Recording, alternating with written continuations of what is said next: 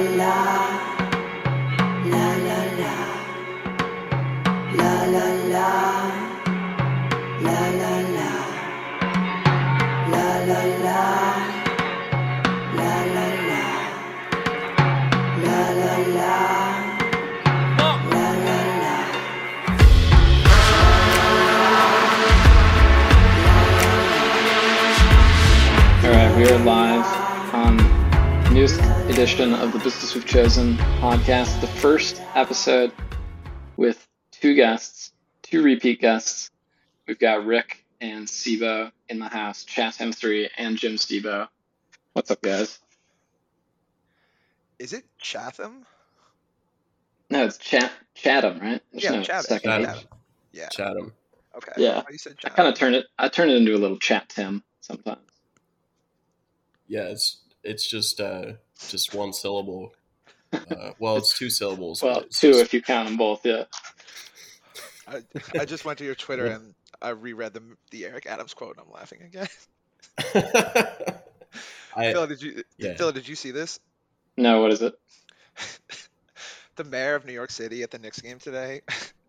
Oh yeah, I did see that. I can't believe that was real, but then I saw the video and he's black, right? The mayor. Yeah. Okay, that makes it, I think, a little bit more excusable. But still, it was funny to hear. It sounded like a TV show. You can't really tell when things are real nowadays. Like this, I don't know if you saw, Stebo probably saw this Mike McCarthy fake quote where he blamed the last play of the game on his analytics guys, but it was a fake quote. It was like from some account called the Tone Setters. I guess they do like a parody podcast or something.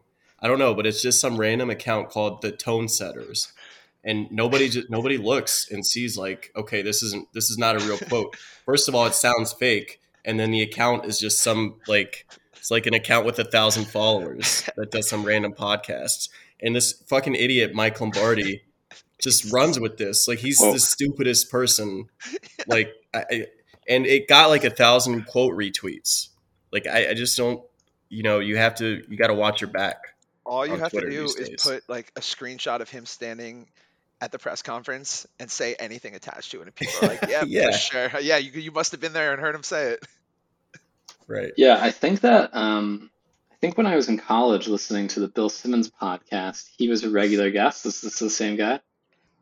Yeah, he was. I don't know if they had a falling out, but he left the Ringer and now he does his own. He's doing his own podcast. Yeah. I feel like there's kind of two stages to my sports betting career, and a lot of the stuff I see online, sometimes it's like, wow, they're just like so far off the mark, but they must not know it, that they clearly think they're on the right side. Inspired by, I saw a tweet yesterday about that data golf off-market matchup a couple people tweeted about, and there was one guy in the comments who was like, oh yeah, I saw this one and my model had it. My model pointed this one out or something, and I was really like weirded out by seeing the market. But then I'm glad I'm aligned with data golf, which is like exactly the wrong conclusion. But clearly he thinks it's the right one. But there was Mike Lombardi went on the Bill Simmons show, and he was giving his, I guess, like theory of how football teams win or how you gain an advantage playing football or something. And I was like, I don't know, 19. I've never played football. I'm just like listening to it on an airplane. He seems like a smart enough guy. I don't know. He's at least as smart as Bill Simmons, probably. Same ballpark. And he's like, well, Bill, when you go to a really, really good restaurant, they have a few dishes, and there might be a one-page menu. And Bill Simmons is like, okay. And he's like, now, if you go to a bad restaurant, there might be, 10-page menu. You're flipping through it, and they serve you 100 different things. Bill Simmons is like, okay. Lombardi is then like, the great football teams only have a couple things that they do, and they're like a fine restaurant that serves a few dishes. And, whereas the bad football teams try everything. And I was like listening to this, and I was kind of like nodding along, like, okay, like that kind of makes sense. Yeah, I guess bad restaurants usually have a lot of dishes. And then it's like you get to the point where I'm at now, where you see a tweet saying you agree with data golf instead of the market, and it's like, where did it go wrong? But Mike Lombardi was kind of that transition for me. Because when you get to the second stage of actually betting on sports and actually thinking, it's like, this is the dumbest shit I've ever heard in my life. What? Bill Simmons heard that conversation and then like wrote in his notes, solid organizations equals short menus, and took that to the ringer with him. It was like, yeah, exactly how I gotta build this team. Yeah, he seemed pretty in touch with the league though, right? Wasn't he like a Lombardi? He was like an exec. Something? Yeah, no, he was an exec. Yeah. He was a GM. He was the GM of the Browns, I believe. Like literally. And he worked under. Oh, nice. What year was this? Like I want to say 2012. So right around the same. So like he transitioned from the BS podcast into front office. Nice. He was like in the league doing Bill's couple guys have done consulting for teams, and then he, I think, went full-time media. Who's going to be the first Business Week chosen alumni to make it into the front office? No. What would be the funniest answer? I don't know. Probably Subtle Alterity. He's already technically. Oh yeah. Has been. Yeah, I guess. Or Hagren. Maybe if he's working anonymously or through something. Yeah, I doubt it. I doubt he would want to do that. But imagine Jordoga running a team. Yeah, that'd be good. Here, so I want to get this right. Lombardi was hired for the general manager between 2012 and 2014, and then they replaced him in 2014. So it was like 1 year. And they were the worst. How'd it go in the year that he was? Oh, yeah. So it was related. They were horrible, and he also set them up to be horrible upon his dismissal. What was the problem? Did they cook too many dishes, or what? It didn't translate? Just like they had foods from all over the world available at the team cafeteria, and it was just absolute chaos. It sounds great, that food metaphor. It sounds good. I mean, that's like most sports media, right? Metaphors and analogies are like the lowest form of analysis, because it's like you're not smart enough to think about the thing that you want to think about, so you have to think about some other like easier, less abstract concept. You're not really learning anything. You're just like there's maybe some vague similarities between the two. I hope Mike Lombardi doesn't listen to this podcast, because it's just a Mike Lombardi bash right now. I mean, but that's all Simmons does too. He can't think about anything. Simmons is literally only analogies. And that's like his shtick though, right? He's like, that's kind of like this 1989 rom-com. It was when he was writing and he leaned into it, and now it's just like he's clearly reacting in real time on these podcasts, and it's still like the only way he can think. Everything is compared either to a movie or to like something his kids did.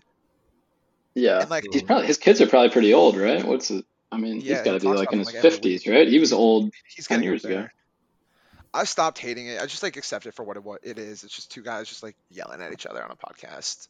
Like, if you're actually going there, it's actually been fine. Yeah, it's been fine the last couple of years. Like, if you go there expecting like some incredible insights, you're probably like not in the right place to begin with. But if you're just like hanging out and like, I don't know, like doing bullshit, listening to it, like I'll listen to it when I run and shit. Do you ever listen to Warren Sharp? The gambling podcast? No, because I know it would drive me insane. I can't. I got one of my friends listened and was texting me like, "What's up with this Sharp guy? He's like the most arrogant guy I've ever listened to on a podcast." So I had to listen, and it's just like he's literally just like, "Yeah, we moved this market. We've been doing really well. We've been crushing it this year.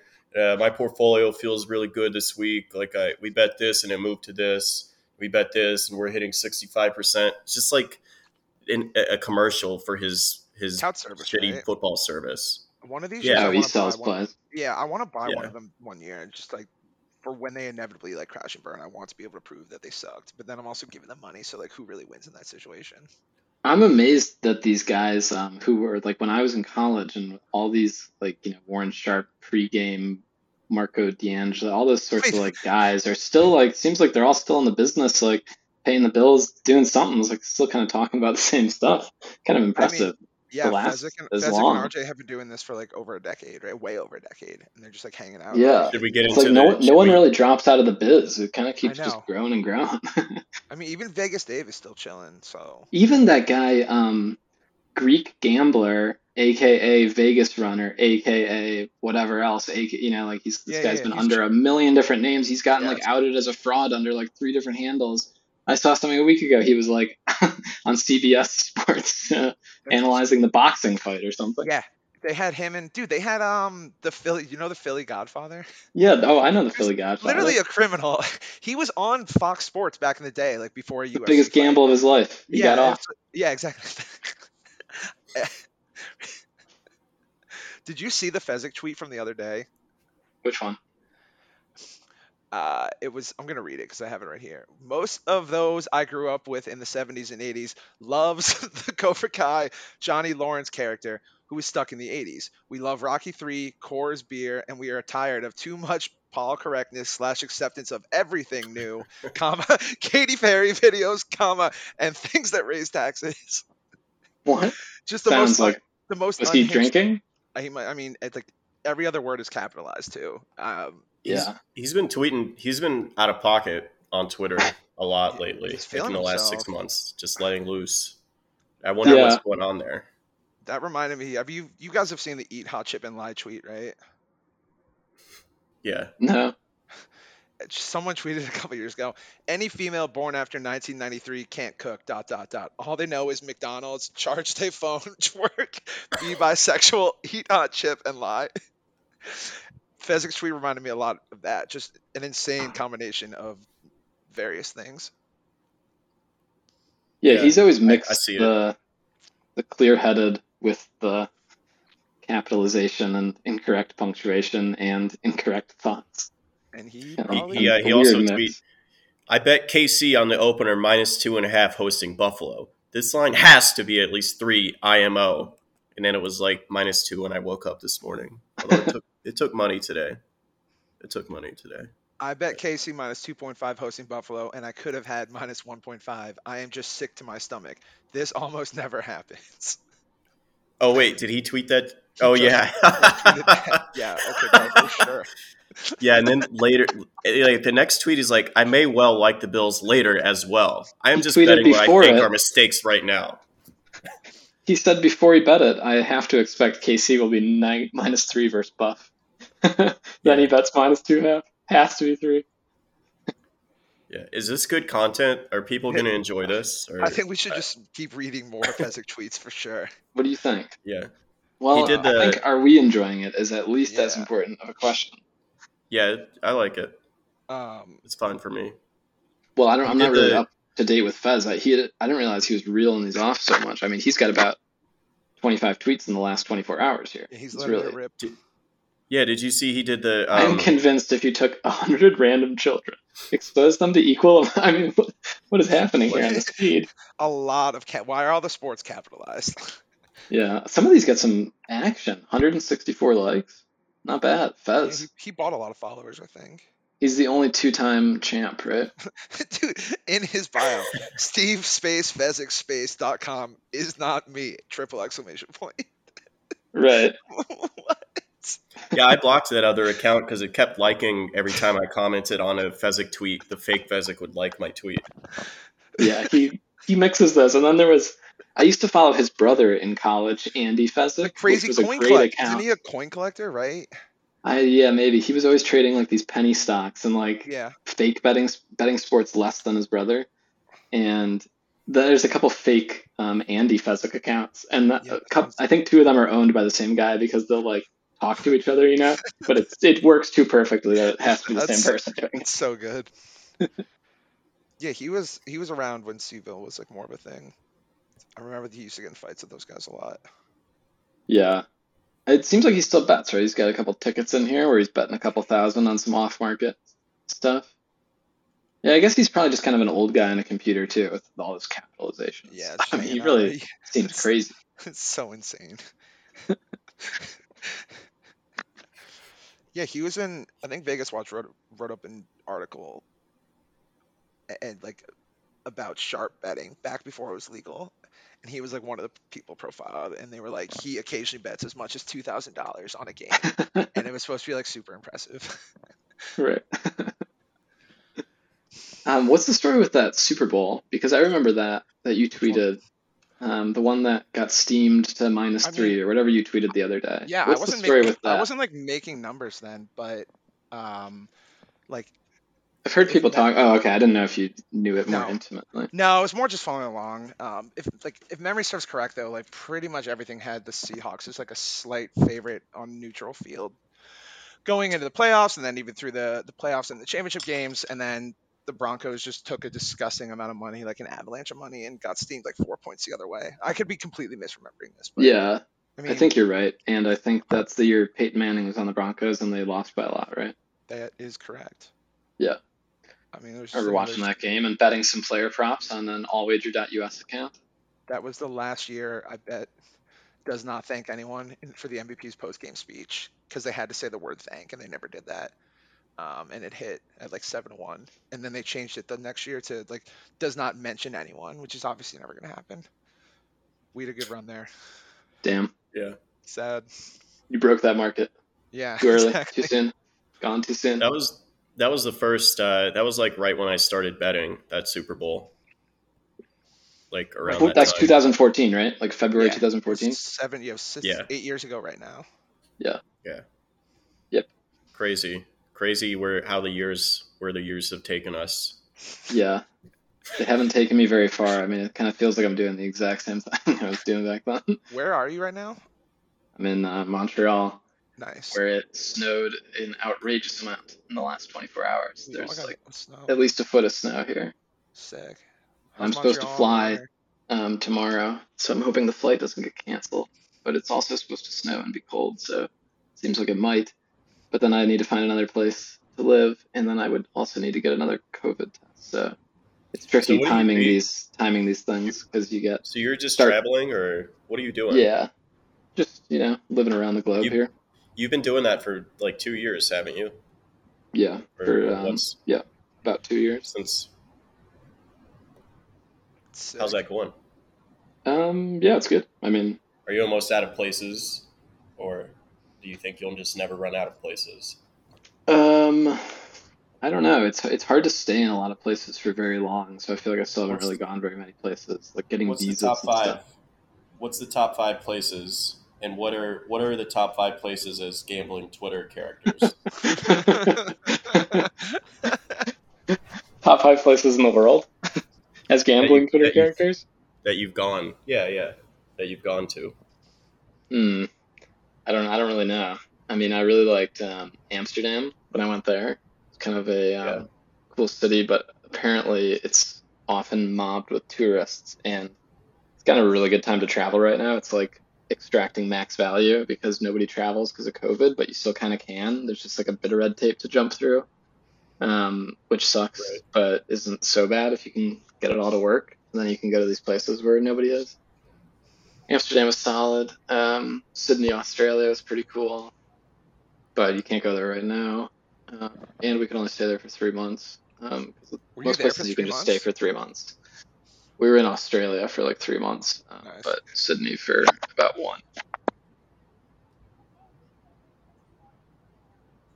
So what gambling Twitter character is Sydney?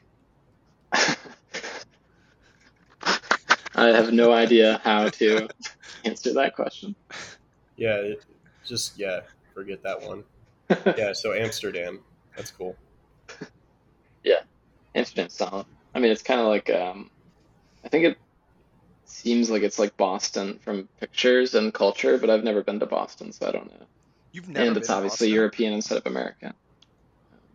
I was thinking of going to Sloan this year. Really? Yeah. When is that? That's Boston, in the winter. Right? That's in like March. I think it's the week before March Madness, right? Right around there. Oh, is it? I think so. Yeah. Sometime. Nice. In there. Yeah. What's the deal? I feel like that Sloan conference was like bad 7 years ago, and now the stuff is almost like a joke. The people that's on it, it's like, is this for real? This stuff? Some ridiculous people speaking. Let me find a couple. Yeah, Gladwell's speaking there. This year. Gladwell's there like every year. Right, like if Malcolm Gladwell's at the thing you're at, you can pretty much be sure that it's kind of like past something, and you're probably not with the group of sharp people on it. You know, it's like Right. Malcolm Gladwell is like very, very wrong in the same direction on everything. Yes. Maybe Haralabab will be there this year. Oh yeah. H-Bob? No, he's in a different class than Gladwell. I mean, Gladwell is. I have I don't really remember the story, but I always think of Malcolm Gladwell that my sister's friend was like 20 years younger than him and in some New York coffee shop, and he like awkwardly hit on her or something. And I was told this story one time, and that's all I ever think of with Malcolm Gladwell is him like awkwardly hitting on someone who's like 30 years younger than him in some like his New York coffee shop. And then he looks like very unique, you know. Being like, I wrote Outliers. Nigerian or Algerian basketball players. Yeah. I know it. Is he a big Algerian basketball player guy? The explanation is so stupid. Like he went on Simmons's pod and he was talking about how you could make the best country to produce basketball players was Nigeria, I think. I can't remember if it was Algeria or Nigeria. It was Nigeria. But it was something because the Bill Simmons subreddit still brings this up on like a daily basis. But by the end he was like the connections to Nigeria were so tenuous. It was like Steve Nash. Yeah. He was like born in Germany or something. And then not in Canada. Yeah. I mean, those two together is a pretty ridiculous combination. They just like exacerbate each other's worst habits as podcasters and thinkers, influencers, I guess. Mm-hmm. People. Yeah. So, okay. Do we have actual gambling related topics? Well, what do you want to talk about? I can talk about many gambling related things at various levels of. All right, here we'll let's. And I don't want it to seem like I'm commandeering the podcast here. Be my guest. It's yours. It's a question. We BWC happy hour. Yeah, exactly. Okay. We got a question from Hagrin. You might remember Hagrin from previous appearance on this podcast. He sent a bunch of questions, but the first one was legalizing gambling a mistake? Yes. No, obviously no. A mistake for who? Yeah, I mean, gambling should be legal. It not being legal is bad. That's kind of all I got, really. Yeah, I mean, although it hasn't changed my life in any way whatsoever, would I say? Yeah, it hasn't. But I'm also not in like one place, so I don't really have accounts at like DraftKings or whatever, you know. The geolocation shit and addresses and stuff. So why do you think gambling should definitely be legal? I'm just curious. Not, I'll be agnostic. At a meta level, you should have to say it first before me. You should have to say why it's illegal, you know. But in this instance, absolutely. Like what? I don't know why. Well, do you think heroin should be legal? Yeah, sure. Okay. All right. So fair enough. Then we don't. Yeah. But I don't think heroin should be legal. Yeah. I don't think gambling is heroin, though. I think ultimately I'd probably come out on the side of it being it should be legal. But, oh yeah. Well, I mean, Jamie Foxx told me I could win a bunch of money on MGM if I sign up for the app, and then Drew Brees told me that I can do that same thing on FanDuel. So I think we're good. Like, I'm not really fine with that. Like, is it legal or not? Like, what does that matter? Yeah, that's a completely irrelevant question. Now, what does Drew Brees think about it? Like, I think Drew Brees doing that ad for FanDuel is really, really very, very difficult for me to think there's a good answer for why that happened, and he's probably just like not thinking. And same with Jamie Foxx. Like, those are just very hard to explain advertisements. But, you know, whether they're allowed to operate their gambling business, like, why not? You know, should there be stock exchanges?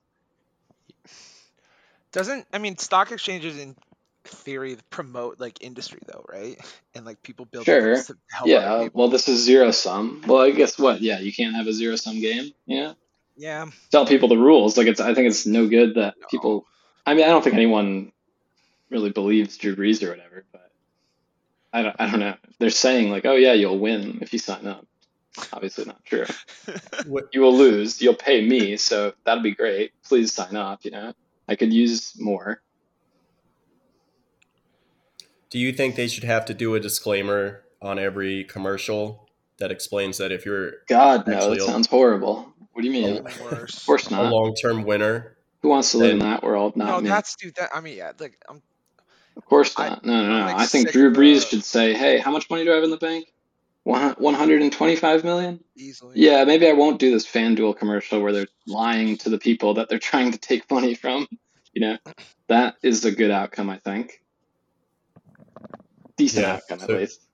So you're not necessarily in favor of all the advertising.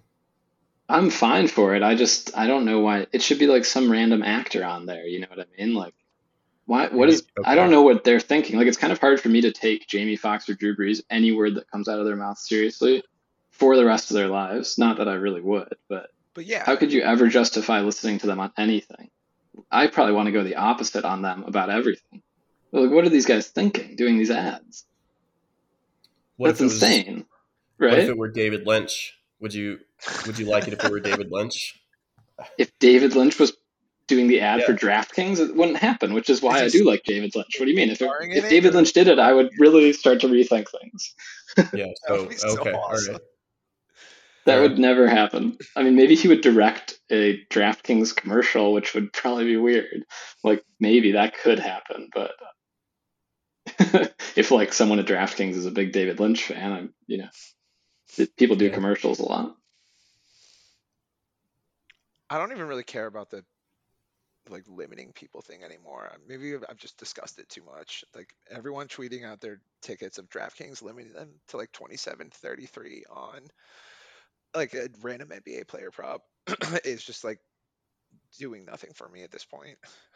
Maybe that's the thing. Like, sports betting still isn't legal. You know what I mean? Like, DraftKings still is operating because they're one of the few people with a license. So like, whether it should be legal or isn't, like, that's kind of a weird question that doesn't really make any sense. Like, should DraftKings be the only people allowed to operate in the state of Illinois? Hell no.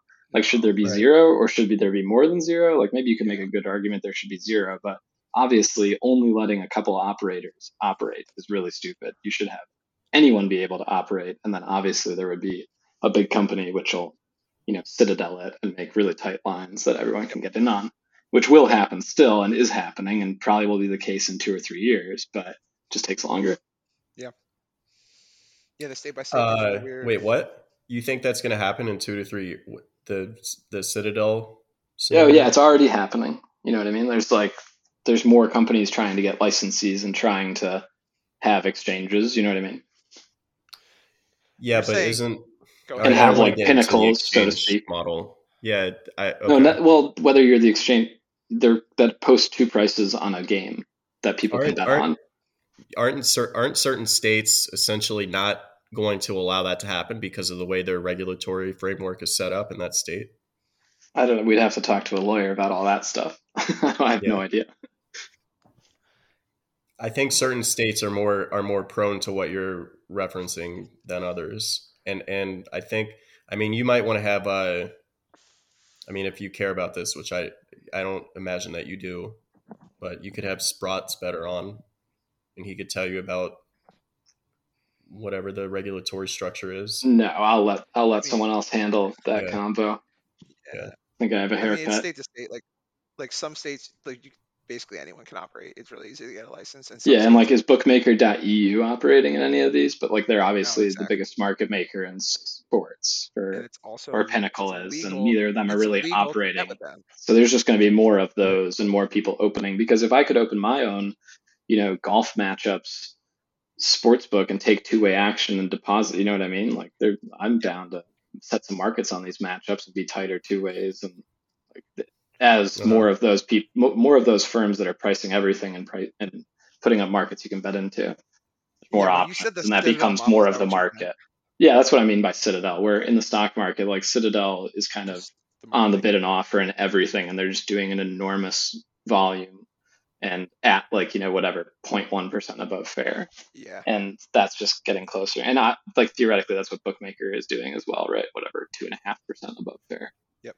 But it'll just get tighter and tighter, which is why, like, as sports betting gets harder, it'll also get easier, because there'll be -107 is the norm, -104. I mean, obviously, like, regulatory things can really get in the way of that, but in like the theoretical sense, it's nearing towards that and slowly getting there, I guess. And it can be good and can be bad depending on who you are or what you're doing, I guess. It's been legal in Europe for a while, and I know they have Betfair, but that hasn't necessarily taken over the market. No, but I still stand by what I'm saying, right? Like, I think in a few years there will be more like dominant, like Bookmaker, there will be more big options like that. You know what I'm saying? Like places to actually bet is what you're saying. Well, I mean, yeah, there are people that run these companies, you know what I mean? And there are more people that will get richer and try to run these companies. Like, the logic, I don't know when this will happen, but like, more towards that having seems pretty uncontroversial. I think having more is more likely than having them take over or dominate the market. Like, I think the recreational books will always. Well, I don't know. Actually, I don't really care either. No, I don't care either. I just mean there'll be someone will get really good at booking and offer their service at the competitive price to dominate the market, which happens at some level already and will just continue to happen in the future, especially with the legalization stuff becoming more easy to get through hoops. Yeah. So we do think legalizing gambling was a mistake, then, to put a bow on that. Yes, exactly. All right. Should I ask the next question, or? Well, I don't know. What are you thinking? I got a list of like 20 questions here, so I can go all day. All right, 50 Cent. Let's see what you got. What's number 2?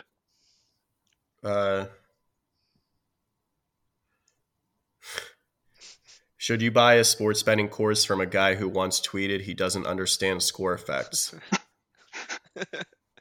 Yes. Next question.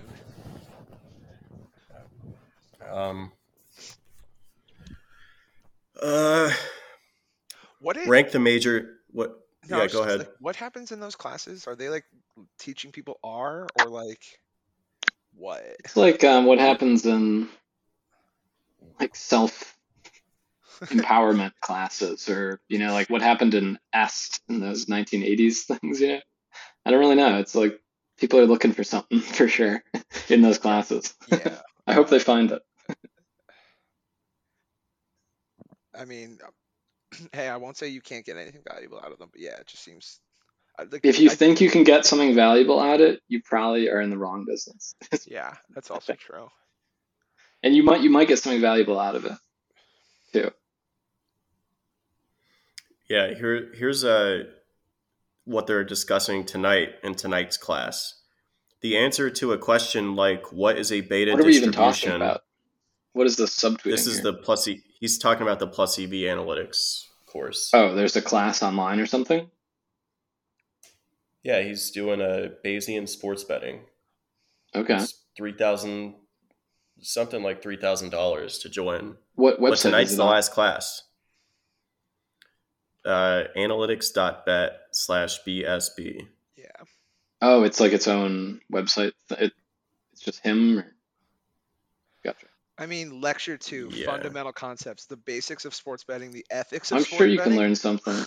Where to bet, yeah, you could definitely learn something. Strategies. Yeah, you probably could. It just, I don't know if you're going to get out of it what you think you're going to get out of it. Like, I don't know. Yeah. So we'll say I definitely don't want to go to it.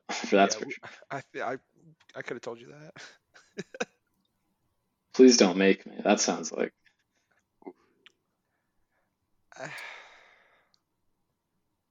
Okay. We'll say no to that one. Yeah. Rank the major sports analytics Twitters in order of best to worst, and then explain for 10 minutes why NFL analytics Twitter is the worst by far. I can't. Probably Baldwin and PFF Moo and Eric Eager. Did you see his seats? I mean, you did. It's so fucking funny. Yeah, he's gonna be having nosebleeds for weeks because it takes you a while to readjust to the altitude. I know he was way at the top up there. Yeah. I don't know. What do you like? What do you think of NBA analytics Twitter? I feel like you're in the NBA space, right, Rick? Yeah, but yeah, Rick is definitely in the NBA space. It's really just Partno and Duncan and LaRue. Really, who else is there? I mean, who else tweets about it? Who I see? I mean, like, does like the gambling Twitter section of NBA analytics Twitter count, or is it straight numbers guys?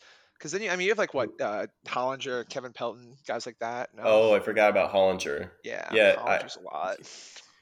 I like Hollinger had the balls kind of last like year. The Mike Lombardi of basketball, right? Wasn't he like a Bill Simmons contributor who led an NBA team to disaster? He was in the front office for the Grizzlies, but he did do something. He's not, but he's smarter. He's good.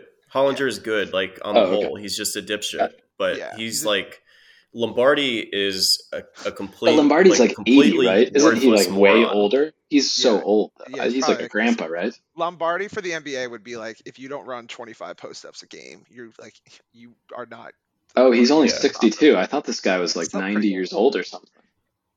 Like, no, that's Vince. Okay. You might be thinking of Vince Lombardi. Yeah, that might have been the guy. But Hollinger, I think, is way better than Lombardi. I don't think it's close. He's a dipshit though. So he tweeted, or he wrote, he writes for The Athletic now. He wrote last year he had Rudy Gobert second on his MVP ballot, which he got a lot of shit for. But I mean, I don't think, like, I think that's closer to the truth than what the mainstream opinion was. Yeah. Like, I feel like Rudy Gobert is probably one of the most underrated players just for his defense. Like, people make fun of the plus minus metrics, but Gobert had like one of the most impactful defensive seasons of all time last year. Yep. Damn. But you know, Hollinger, like, he had that tweet when yeah, I remember the tweet about like invading Iraq or something, about how we had to do it. Yeah. You know, it's tough when you're tweeting a lot because it's just impossible not to say dumb shit sometimes. But you know, I wouldn't put Hollinger in the same category as like Eager and those other dudes. Pelton's good. I like Pelton. Pelton seems normal. I think.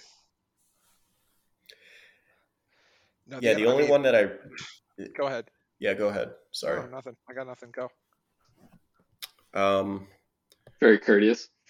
Partno can get kind of like he qualifies things too much and he's too long-winded, I guess I would say. He's isn't he working on some betting stuff now? I don't know about that. Oh, I like Kostia a lot. the Darko guy. Yeah. He seems pretty reasonable. Yeah, football really just sucks because everyone just latches on to the same low-hanging fruit, as Hagren says, where it's like if you punt it ever anywhere on the field, you're a fucking idiot. If you don't go for 2 when you're down 8 or 9 or whatever, 15 or 16 or whatever, like small edge that you gain, you're an idiot. Right. If you run the ball on second and 10 ever, you're a moron. If you run the ball generally ever, you're an idiot. That 2-point thing it's one of those things that's so obviously you're certain that you're right, but it's like the amount by which it matters that you're right is also minuscule. Yeah. Like, so yes, you're right, but also this doesn't matter. If you ever punt when my model says go for it, you are a moron. But if it feels like you should go for it and my model actually says punt or kick it, then there might be something wrong with the model, ? Yeah, he's had like 2 of those in the last week. Yeah, Dude, I saw. Ridiculous. I saw that yesterday. It's like, yeah, it's crazy. Like his bias. He will be like celebrating guys getting fired if they kick instead of go when there's like a 1.3 like WPA added difference between the 2 of them. But when the model says kick, it's like ... Like that's curious. Like I'm not sure what's going on here. So like, do we trust it or do we not? And yeah, they're just the most annoying people even outside of that. Yeah.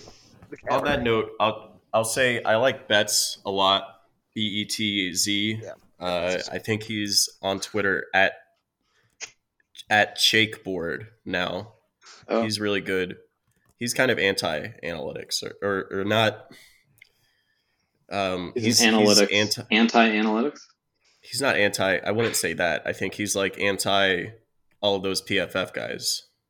He's like I guess he's like a high school or college football Chris Collinsworth's company. It was started by him, or he just bought it? He invested in. I think it was started by some British dudes. Okay, but he owns it now. Rick, did you ever look at like a job there? Did you even ever like consider it? Not that like you're. So I actually applied there like 10 years ago, and they sent me back some like film for a college football game, and they were like in an Excel spreadsheet, and they were like, all right, tag, like fill in this sheet, chart all the plays.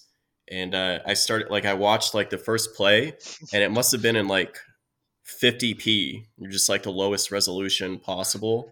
I couldn't make out any of the numbers of the players on the field, and you've got to put like where like each number is. Like it's just insane the amount of work you had to do. I couldn't make it one play. I was like, all right, I guess I'm not doing this. Yeah, I just closed it out. It seems pretty awful.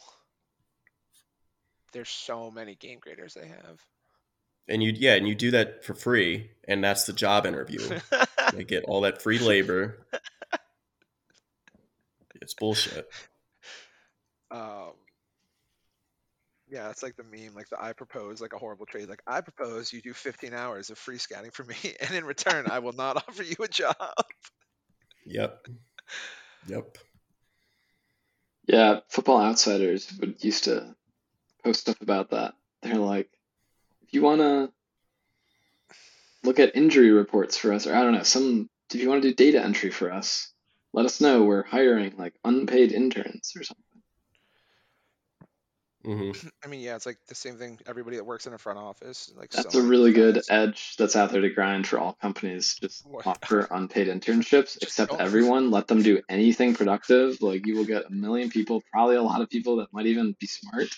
It's just free edge, just waiting to be had out there. You should write a book about like a new competitive solution for companies. Don't pay your employees. Well, just offer the unpaid internship if you're not already, which most people are not. For a college-aged or high school-aged person.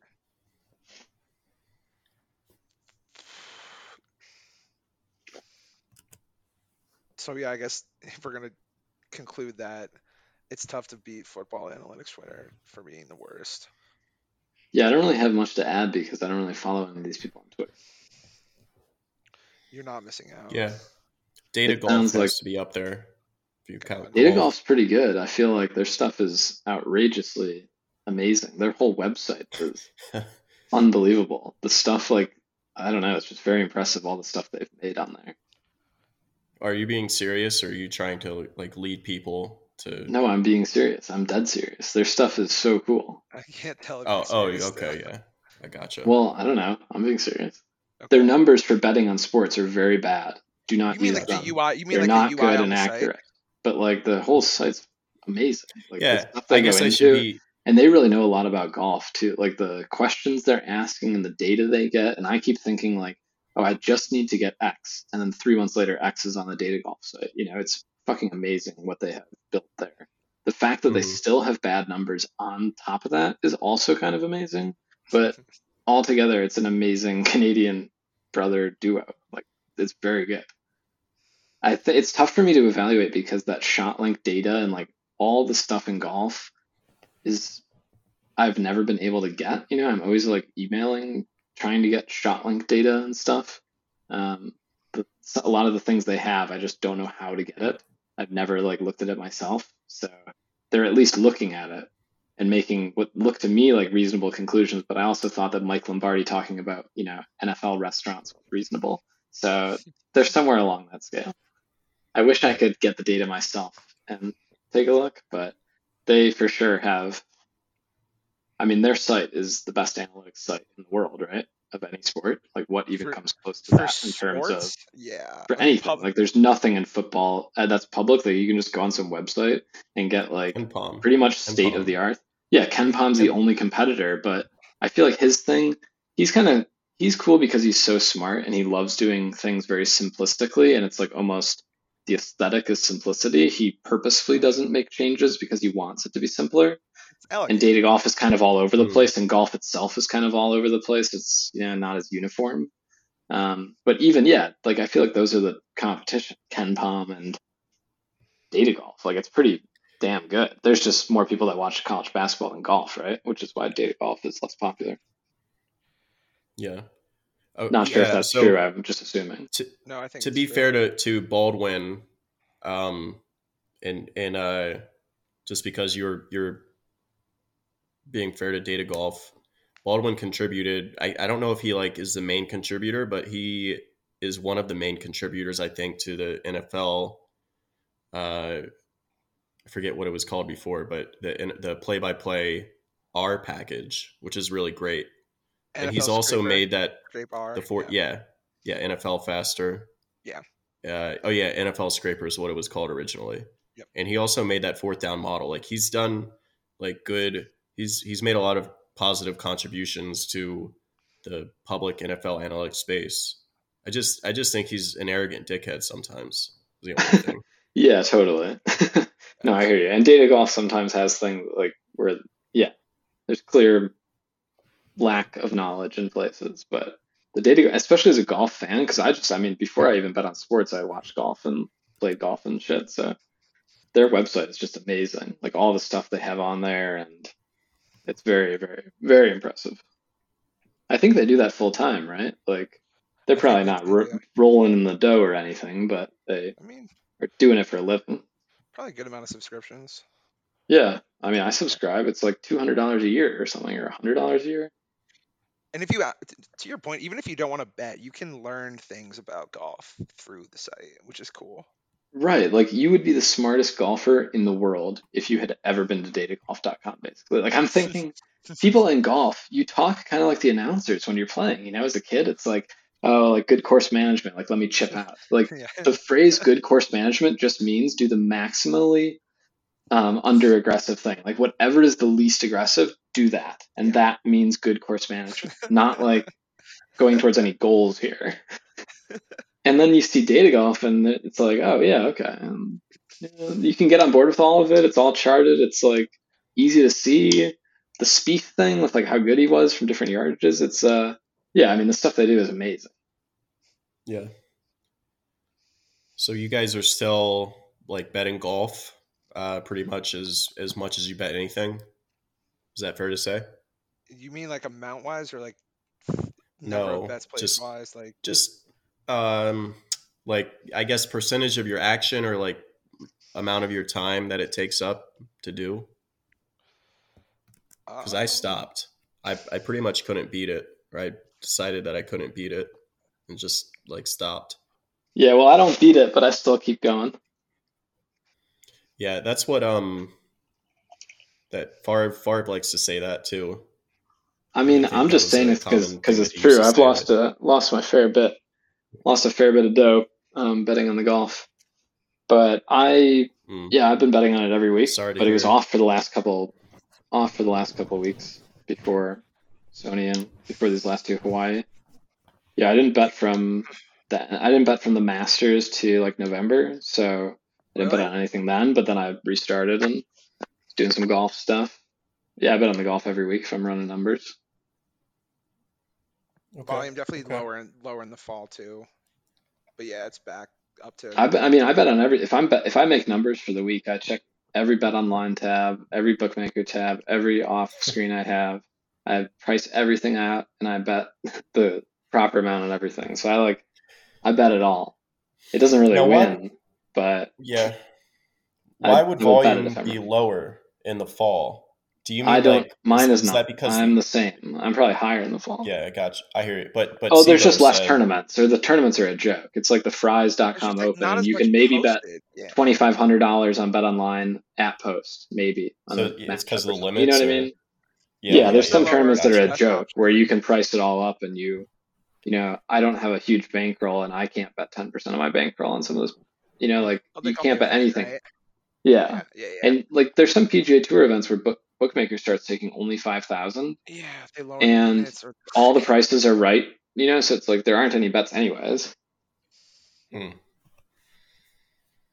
But the last couple of weeks I have been betting in Hawaii, which has sucked because Hawaii is 5 hours behind Eastern time.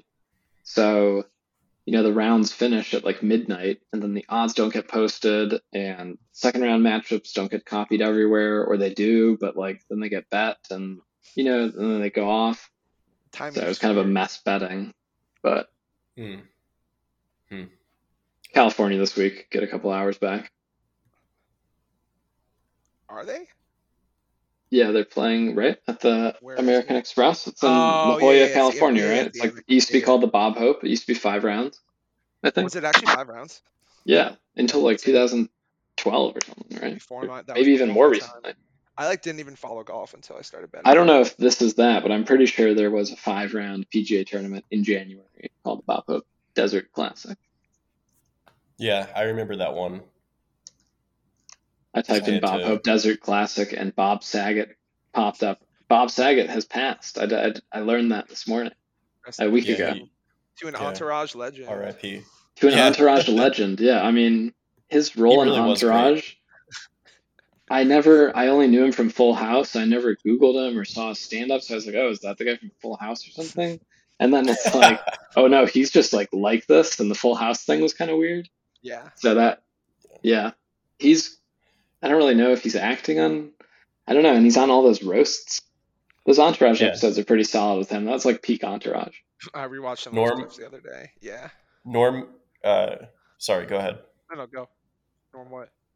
Norm Macdonald's roast at his bit at Bob Saget's roast is legendary.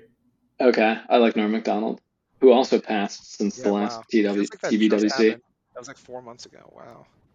Yeah, that was in August, right? Damn.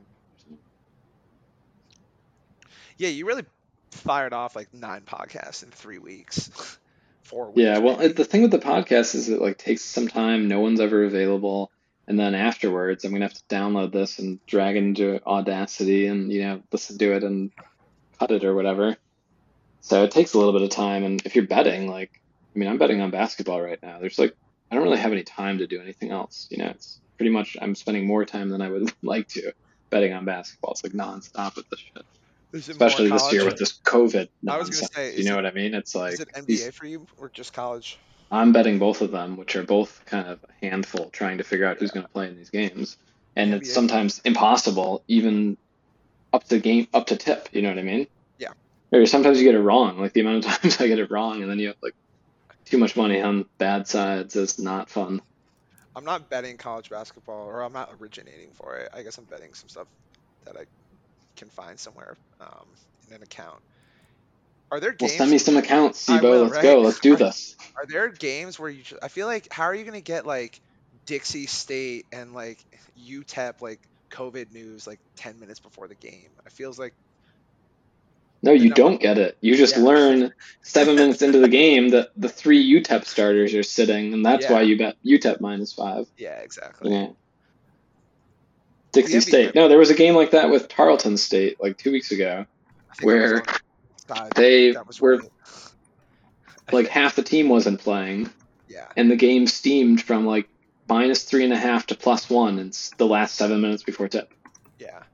But like the lineup news had been out for more than an hour or something. You know what I mean? There's just like, it's crazy. In college basketball, it's nuts because it's so hard to find all this stuff. I mean, there's so many games. In the NBA, it's hard because, I mean, it's kind of like equally hard. The market opens earlier and it's hard to find this stuff. I mean, I'm so bad with knowing who's playing on what teams and who gets traded, and it's kind of complicated. You know what I mean? And unfortunately, who's playing in the game is a big factor when you're betting on it, huh? Exactly. It's like, it's one of those Mike Lombardi things. Like, yeah, the restaurant stuff's great, but like, if you just who the guys are and like you look at how good they all are, that's probably a little more robust and more implementable. Rick, good food is all about quality of ingredients, really, when you think about it. Exactly. No, I mean, that's the Mike Lombardi school right there. Yeah. On the Bill Simmons show, I used to really like listening to the Jacko episodes. I thought that guy was really funny.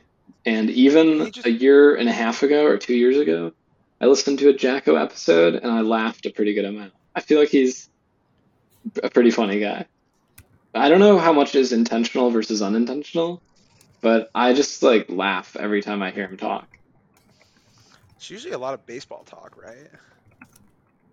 He's like it's like their Red Sox Yankees stuff. Yeah, which nobody cares about anymore. No, I mean, I haven't watched a baseball game in, a fair bit. Yep. Okay, are we ready for another question, or did we want to explore the NBA betting some more? I mean, what do you think? What do you think, Rick? I mean, you're Mr. NBA. I'm talking with Rick about NBA a decent bit. And I don't really have anything to say about NBA. He's pretty in the lab, I would say. Pretty in tune with what's up. I was looking at Westbrook. I started like just looking at random shit and like trying to watch more games and try to like get into like drill down more into granular data. And as of like last week sometime when I checked, Russell Westbrook of the Los Angeles Lakers had like the second most transition possessions in the league, and he was like almost dead last in points per play on transition. Sounds about right. Which is like pretty incredible. I assume Sibo has seen some of these compilations of Westbrook just like bricking every shot on Twitter, but it's just like really incredible. Even like the one thing. So here's the question for you. LeBron James, one of the all-time great basketball players from your native Ohio, is a great basketball player who really sees the court well and has a high basketball IQ. He chose Russell Westbrook to play on his team. Is that correct? That's why. Yeah. He's not really. How do we explain that? But Russell Westbrook is also a terrible choice for anyone to play on your team. LeBron's basically just not a good GM, and he's basically been the GM definitely since he left Miami, and even kind of when he was there. And it hasn't. I mean, outside of like, let's get Anthony Davis, it hasn't gone super well. And I'm like a LeBron guy. I think. The Westbrook thing. It just seems like there's no bigger gap in any sport between like how he is viewed by the public and how like basketball intelligent for the intelligent basketball community at large and how players view him. Do players think he's like solid, like good player? You gotta think so. I mean, I don't know. I feel like I've always heard that he's just like the worst and his teams don't win, or people just have always hated on him, but it seems like it's kind of incorrect. And I think KD did not like him. Yeah, that's true. When they played together. Think about it. KD was like, this guy just like will take over 3 possessions in a row and ignore me, and it's like. But he used to be like good, like pretty good. He's probably a little overrated publicly, but he was good, right? Yeah. Yeah. He won the MVP. I don't think you can really do that without being at least good. Yeah. Know? Oh yeah. No, he's good, but like he's one of those, he seems better than he is or something. Like a consensus, maybe let's not have him on our team. Yeah, but I don't think he's really good anymore. And yeah, like to your point, he just doesn't fit with LeBron at all. But LeBron's been bringing in players like that for like Sibo said, since he left Miami. So is it that a person that's good at basketball can't, or like how do you reckon, is LeBron not that good at basketball, or does playing basketball matter for picking good basketball teams? Is LeBron just really bad? You'd have to ask him what his thought process was and like really get him to be honest. What would he even say if I asked that question? I don't really know what LeBron would say.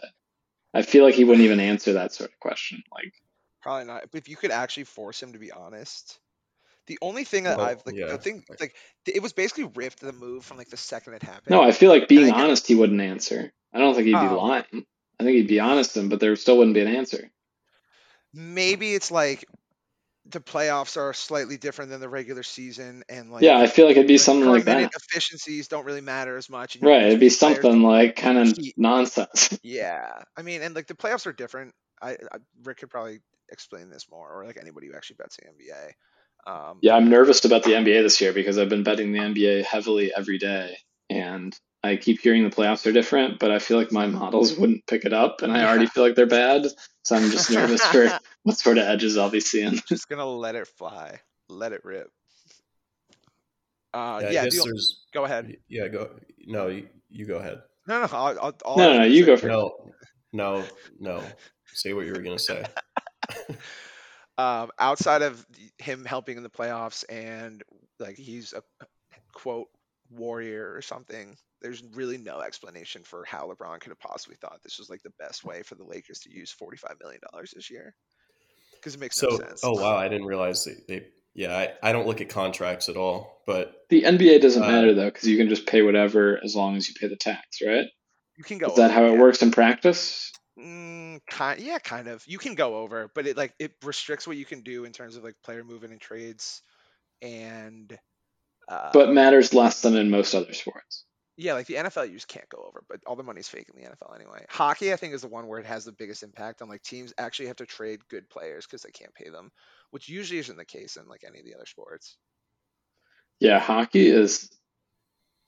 I thought about having, Rick and I were thinking about having a podcast, and I was going to start betting on the NHL and talk about that, and I did it. And it's just, I quit because I have no idea there's like no NHL info out there.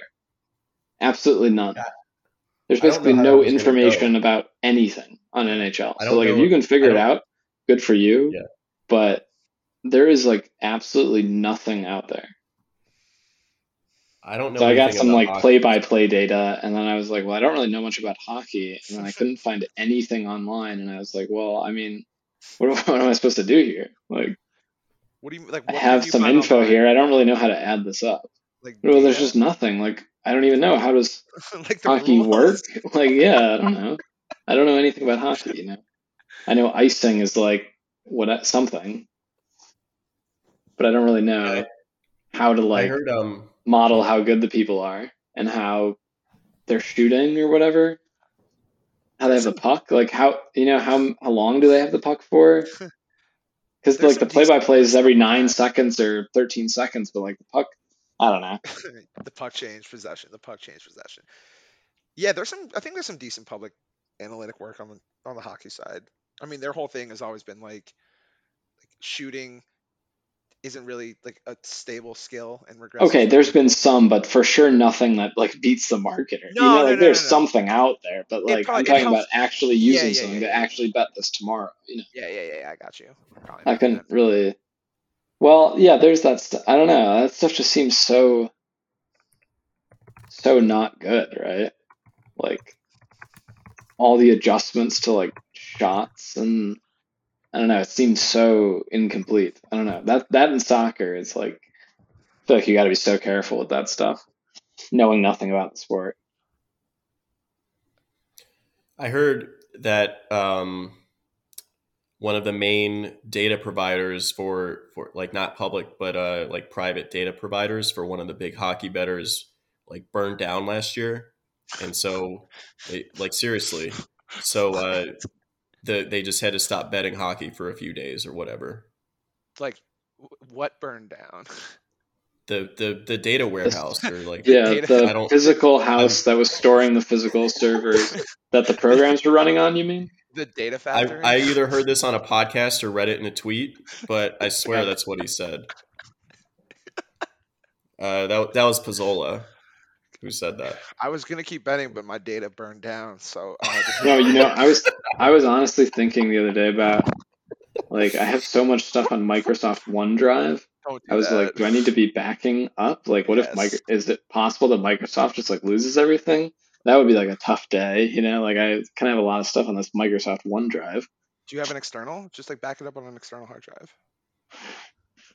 Yeah, I don't have one of those. I guess you travel.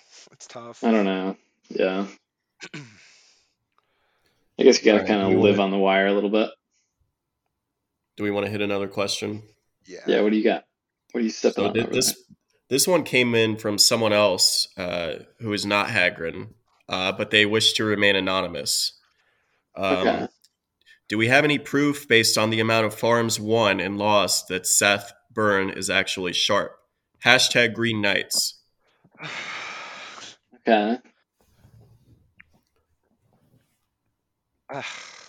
Well, I don't know. I haven't been around as long as Stebo, so he's probably seen more of Byrne than I have.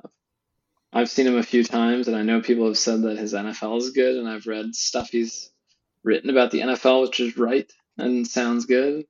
And I've read his like WAB stuff, which is right and is good.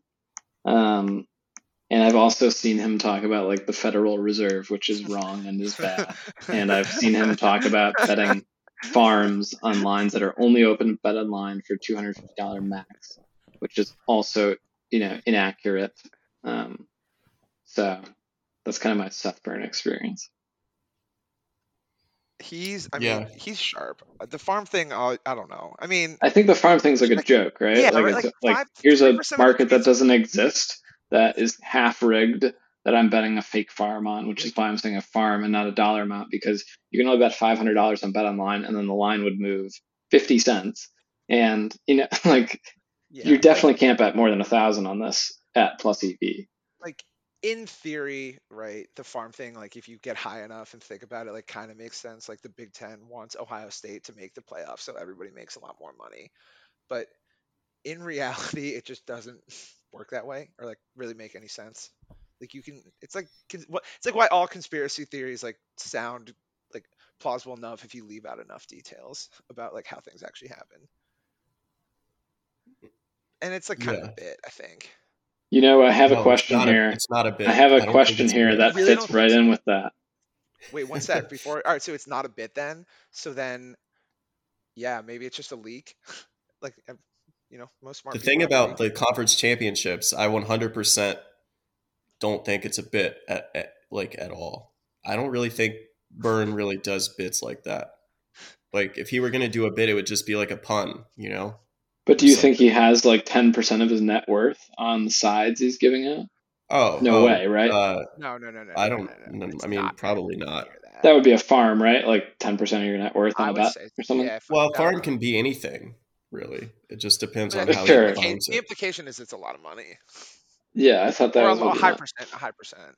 I thought it was clearly a joke because he clearly wasn't actually betting a lot of money on these. Because you can't, because the limits don't exist. The part that's not a bit is the part where he thinks that the conference championship games are fixed based on what's going to make the conference the most money. Oh yeah, well no, I believe I think he thinks all this for sure. I think he's being honest. And I can't speak on the conference championship. He might be right there. I don't know. Yeah, so you don't think the Federal Reserve rigs presidential elections? The Federal Reserve thing was for sure wrong because I actually had been reading a lot about the Federal Reserve, probably more than any person you'll ever meet in your life. And it was very wrong. I don't even remember what it was, actually. It probably wasn't that wrong. It might have been like a going for it down 9 points thing, Okay.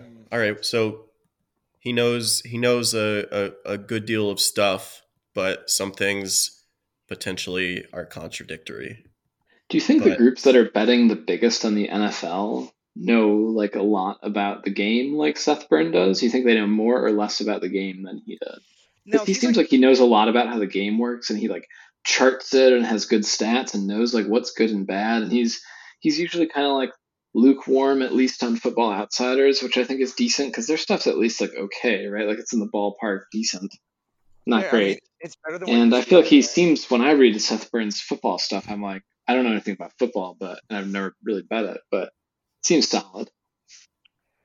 Yeah, I think, I mean, one, he's definitely like a historian of the game too, and I think he's just like. But do you think the groups that are betting the biggest like know more than him about football, or do you think it's more of something? Do you know what I mean? Like, if you're betting really a lot on this, do you know a lot about football, or is that necessary? As someone who's thinking about betting on football without knowing anything. I don't think it's necessary, but I think it's definitely helpful. There's no way it can't be helpful in some way, unless it like blinds you to like what your numbers are saying, and like you think because like, oh, I know that this team like runs 21 personnel in like the fourth quarter, like way more than this other team or any other team, and then the team they're playing this week is like very susceptible to 21 personnel in the fourth quarter, like things like that, where you don't really have a quantitative basis for like necessarily. Sounds pretty deep in the lab right there. Yeah, exactly. Like, I mean, so I could see how if you were like focusing on things like that instead of just like how good is this team and like what should the number be, you could probably lead yourself askew a little bit. And the biggest groups on the NFL probably aren't doing that as much. Like, I'm not. I mean, maybe they are. I'd guess not, but they definitely could be. Is the answer. As far as like following the game as a fan, no, I don't think you like need to be as like in the lab watching the games as he is week to week. Like at all. I think he just likes it. Yeah, I'll say that they probably the groups probably have someone whose job it is to know about that stuff. Yeah, and then they probably have some people whose job it is to do the quant stuff. Just make numbers, yeah. Because I mean it's probable that at least one group doesn't really know the subjective stuff, but I think like some of them probably do. So I don't know. It's a good question. I'm checking these basketball scores. Princeton leading by 10 with 17 seconds left. Got them to that. Nice. I had George Mason earlier, and they were up 74-64 with like 3 minutes left when I checked. And then they lost like 75-74. They didn't score for the last few minutes. Did not help the minus whatever. Sometimes it be like that. It do be like that. You bringing up Princeton just maybe automatically go to Alan Boston's Twitter page. Oh, yeah, UPenn. They beat UPenn. Oh, did they? Yeah, I laid 3.5 against the world, and they won by 10. Me versus the world, baby. Nice. That's Boston would say. Yeah, this basketball stuff in college basketball, it's like stuff gets bet the wrong way so often, and like sometimes it's because half the team's missing, but you'd like never know it, and sometimes they're not, and it's a absolutely crazy year. So when it gets bet the wrong way, and it's not because half the team is missing, is it a head fake usually? I don't know. I have no idea. It's just the lines are moving a lot, and players are missing a lot, and it's just kind of a crazy year, you know? Yeah. Even crazier than last year. I mean, the NBA just seems like if you just know who's playing and can bet. Well, the NBA is nuts because half the guys have never played before. It's like, here's this guy. I feel like I follow the league as a fan pretty closely, and I've never heard of some of these players. Yeah, I never heard of any. Cat Barber. Cat Barber was one of the players. It's not a real person. Yeah, no, he's played a fair bit, right? He's played in a lot of games, I think. He's a vet. Yeah, he did. Trevelyan Queen was another one. Trevelyan Queen. The names some of these guys have are pretty impressive. In college basketball and NBA. A lot of unique names. You don't hear them anywhere else. It's college football. You get the best names, right? Yeah. Yeah. Oh, my favorite, David Duke. David Duke Jr. on the Nets. Yeah. I mean, it's literally, you saw Office Space, right? I feel like everyone's made that joke. Who's David Duke in Office Space? No. Like, what's his face in Office Space? Oh, is that where the guy? Is that what the soundbite is from? Michael Bolton. Says, and then he goes, "Why like, should I change? He's the one that sucks." Yeah, and I think yeah. playing that in regards to David Duke and. Oh, okay, I got you. Yeah. That soundbite is that Josh Lloyd uses that on the fantasy basketball podcast that I listen to. Makes sense. Yeah, I've seen it on Twitter a couple times. It's pretty good. Yeah. I think of it every time I see the name David Duke, like, on the Nets roster. Yeah, speaking of NBA Twitter, I'll promote Josh Lloyd. If you play fantasy basketball, his podcasts are really good. But it's kind of niche because no one plays fantasy basketball. Yeah, it's just not. It never really caught on. Yeah, really, no one plays it. I mean, nobody. Everyone plays fantasy football. But... Literally, everyone plays fantasy football. But people watch the NBA, right? I guess. I don't. Yeah. Dude, I don't There's know. So many people, like, those random, like, early season tweets from Worldwide Wob, Rob Perez, that have like 8,000 retweets, and it's like some guy that made some buzzer beater in like the 14th game of this, like, most irrelevant thing in the world. Between like the 11th and the 15th seed in the Western Conference. People are like, "Oh, damn, I can't believe the Lakers have lost like 4 in a row." I feel like people are pretty into it. Definitely on Twitter. I mean, I think the answer is there's just so many fucking people in this country that, like, even if it feels like nobody around you follows it, there's so many people that are going to be following it. Like, there are like millions of American hockey fans, like, and they live for hockey, and I don't think I've ever met a single one of them. I'm right now living next to the Montreal Canadiens arena. It's like the adjacent building. I'm looking at the roof right now. Really? But they aren't allowed to have fans. I was going to say, is it no fans right now up in Canada? There were fans. I've been here since November, but there were. In January, you can't go anywhere. And we were thinking about going to a game in December. Didn't pull the trigger. And now, I guess I don't even know if they have games there, but you like can't go to them.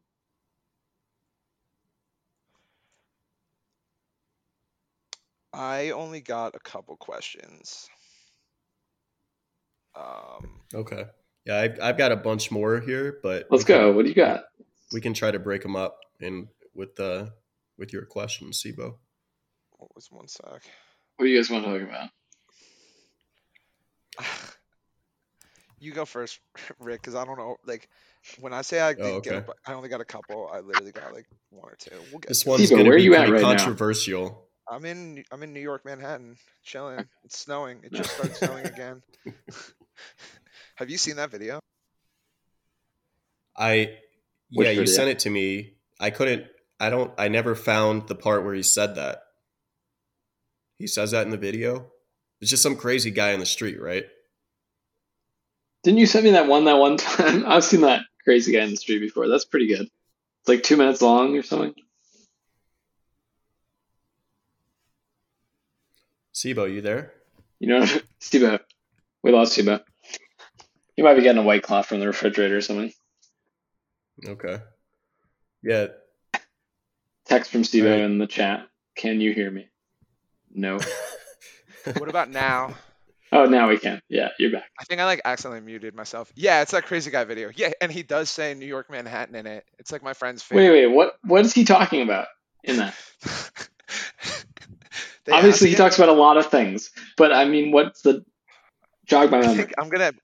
I want to find out what the question is right now. 1 second. He takes it into a lot of areas. It's a great video. 1 second. But it's a YouTube video. It's like one of those weird YouTube videos. Yeah, the question is, what is your name? And then he just goes for like 5. It's like, have you seen the Donald Sterling deposition quote?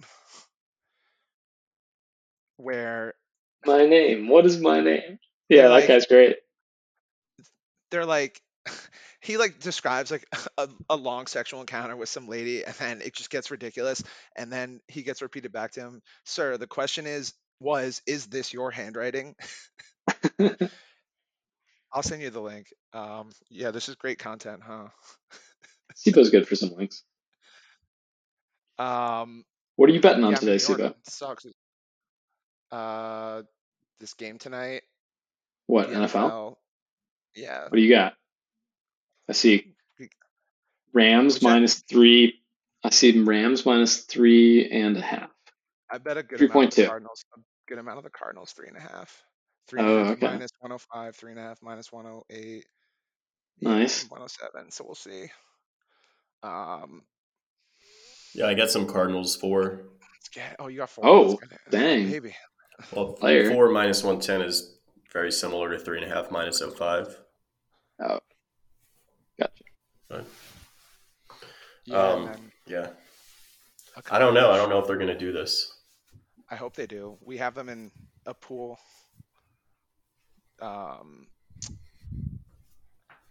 And yeah. That's cool. Yeah, I don't know. Again, content. What was I going to say? My name? Yeah, what exactly. Is my name? Dude, it's so ridiculous. Do you have another question that we can use? Yeah, this one's going to be controversial, so we can edit this out if you want, Shepard. No, let's hear it. I'm all for controversy. Because I said this now. This is going to get a lot of people mad at us if we discuss this. Oh no! Oh god. Will AD, abnormally distributed, ever show up to any public function after being invited and confirming that he'll come? Oh, probably, right? He'll probably meet up with someone at some point. Or you think it's like a possible, there's no body, like it's a complete fake persona. Just an AI-generated computer. What's going on here? No, I think he's a real person, and you could meet up with him and shake his hand. Mm-hmm. He's probably picky on who you can meet up with. I've certainly never met him, nor have I, never really tried to connect, but I bet you can meet up with him. Same. Yeah, it's tough. It's one of those things, right? Maybe he'll be at Bet Bash. Yeah, where is Bet Bash this year? Vegas. And when? Final Four? It's April. Right? Yeah, April, the first weekend of April. Okay. Are you going to go?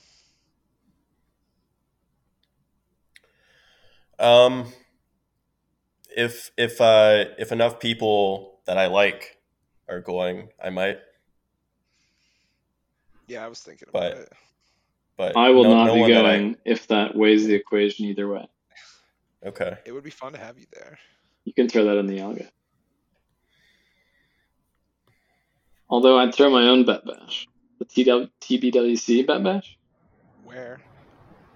Definitely in another country, right? Yeah, we'd be going in somewhere else, probably. Yeah, I mean, if we're gonna actually ask that question, he would probably meet up. The Slack channel is kind of. I think he's a real guy that bets money on stuff and has won a lot of money betting sports. And I think he also says a lot of things that aren't true. And I think he also bets early on small market stuff and has also made a lot of money. I think that's probably the most realistic option, or the most likely scenario, whatever you want to call it.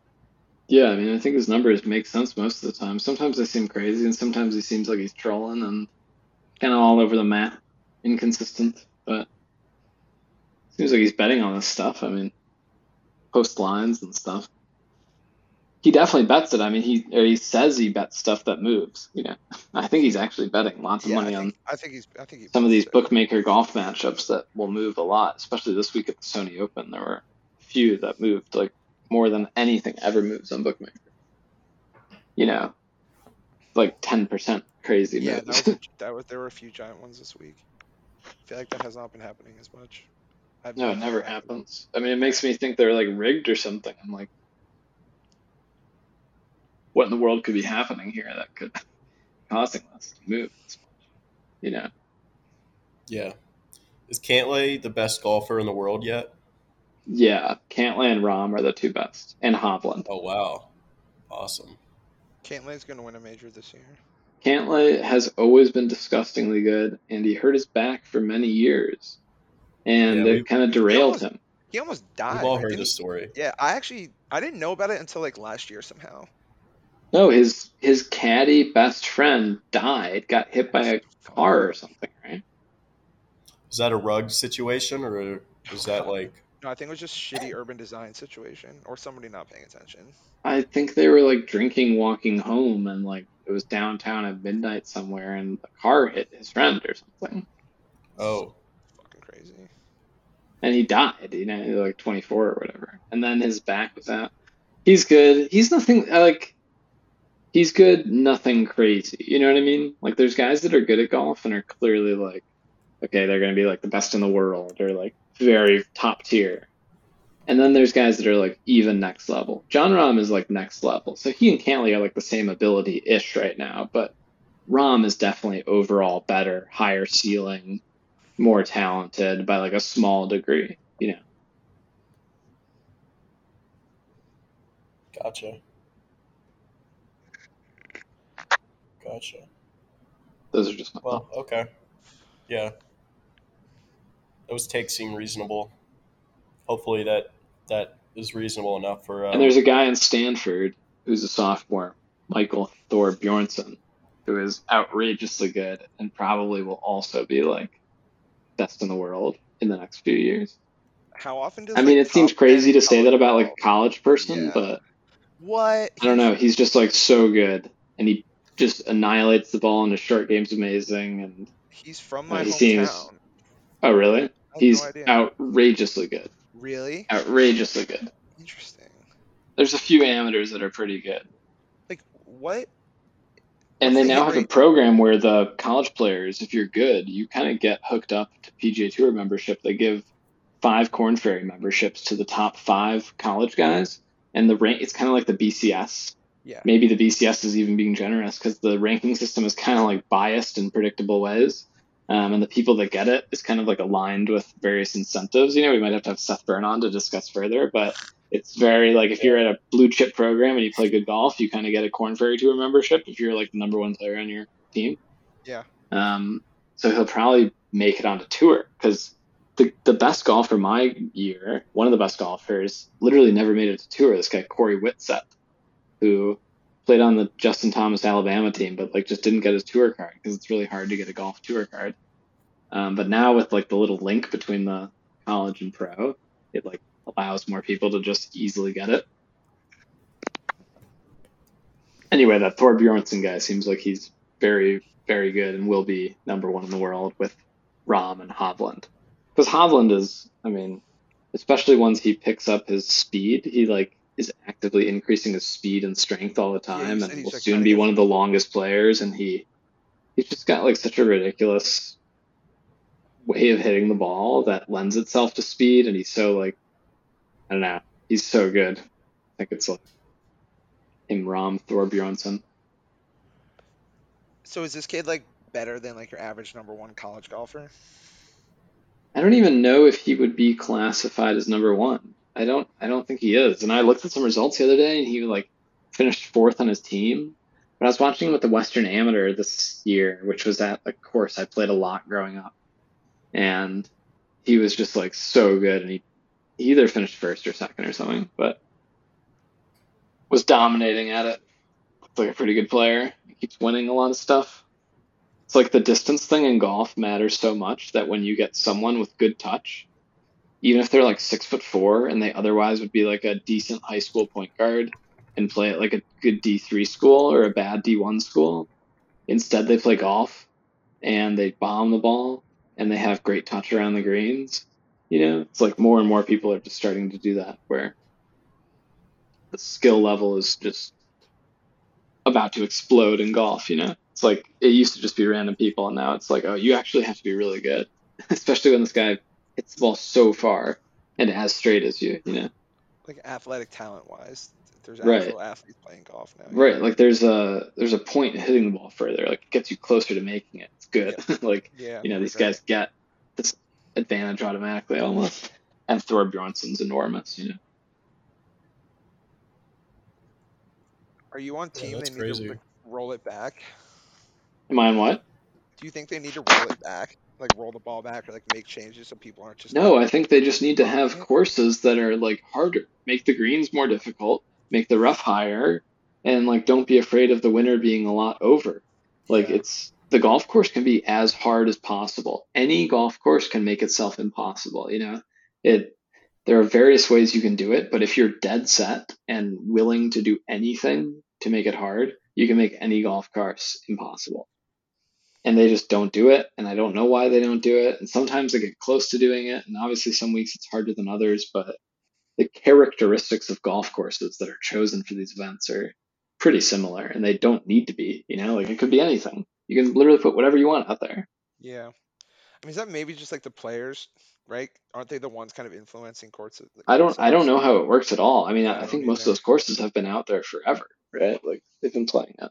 But you can make it really hard in like a couple weeks, right? Pretty much you just grow things out. Yeah, or even just shave the greens a lot more and put the pins in tricky places. Like the pins, you could you could do everything the same on two courses, put the pins in hard places versus easy places, and it'd be like a 4-shot difference. You know, like it matters a lot. You can make it matter as much as you need to.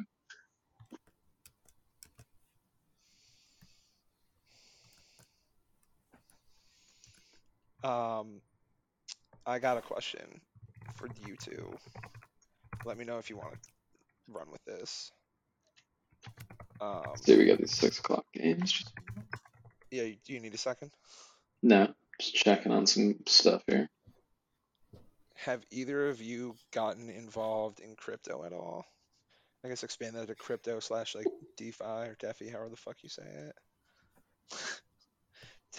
Any interest in discussing? Yeah, I have, I mean, I got into crypto originally because it made it easier to deposit and settle up for betting. But I've held some Bitcoin and Ethereum over the years, and I've actually been accumulating some Solana recently. I don't really know why. It just seemed like a good thing to do.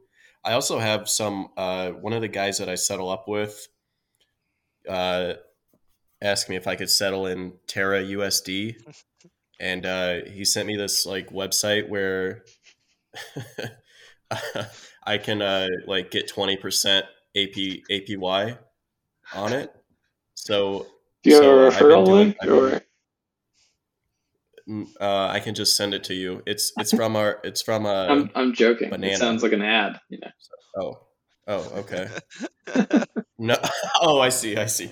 No, I mean, it's like, it seems legit. I trust the guy. Yeah. He's a smart guy. So right. It's from our mutual acquaintance. Right. I figured.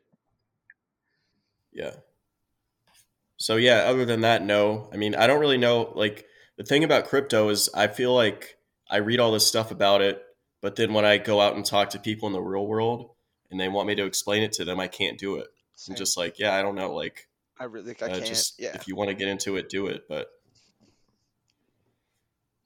yeah, I'm basically the exact same way. Like I got into Bitcoin because it was like, oh, it's an easy way to get money in offshore books instead of like using my bank account. And then just sort of wanted to have a good amount of it because it kind of felt like a smart thing to do at the time. But yeah, now I don't know. Now I'm like, oh, should I like get into NFTs? Like, is that like a good use of my time? And like, it feels like everybody's printing, but most people probably aren't. So I don't know. Yeah, right. Yeah, I tried to buy some NFTs, just like really cheap ones, just to see if it worked and like see the process. And I just got like, I guess I didn't set the gas fee high enough, so I lost the gas fee, but I didn't the transaction didn't process, so I just lost like $300 gas fee every time. That's pretty ridiculous. Damn, right? That's crazy. You know, it's like I feel like the sharp people in the crypto community that I see are generally in the consensus that Bitcoin is superior, but that guy who runs ETH, Vitalik, he's like very, very smart, like basically smarter than anyone operating in cryptocurrency or like maybe in the world. You know, he's like outrageously smart.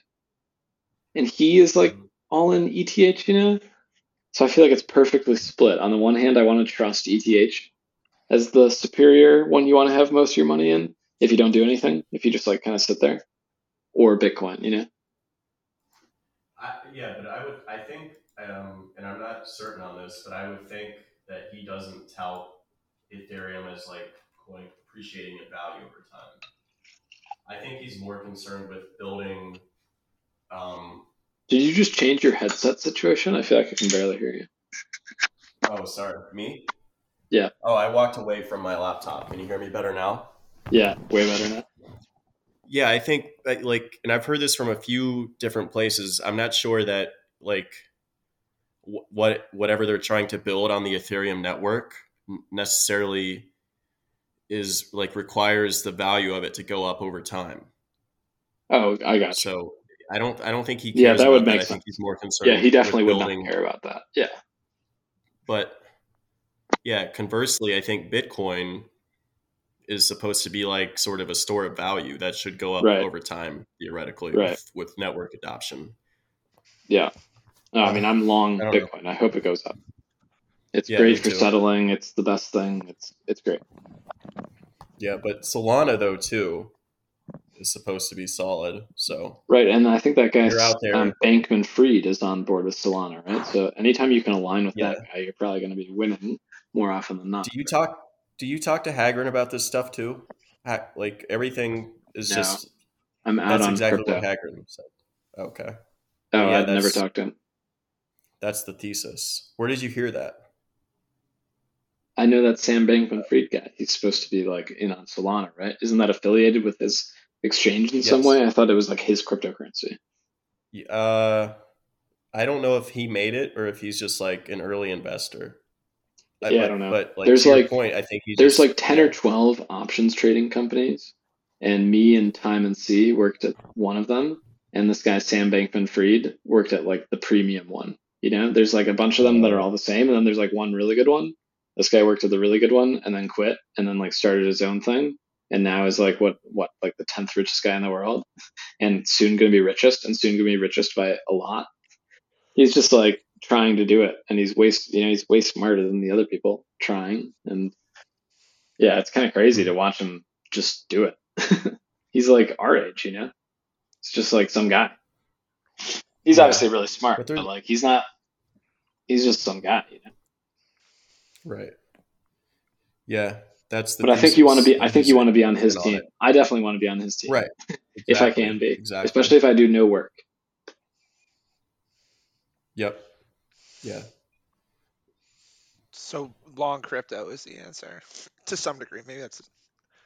And Denon Draft claims that he worked at the same company, Jane Street Capital.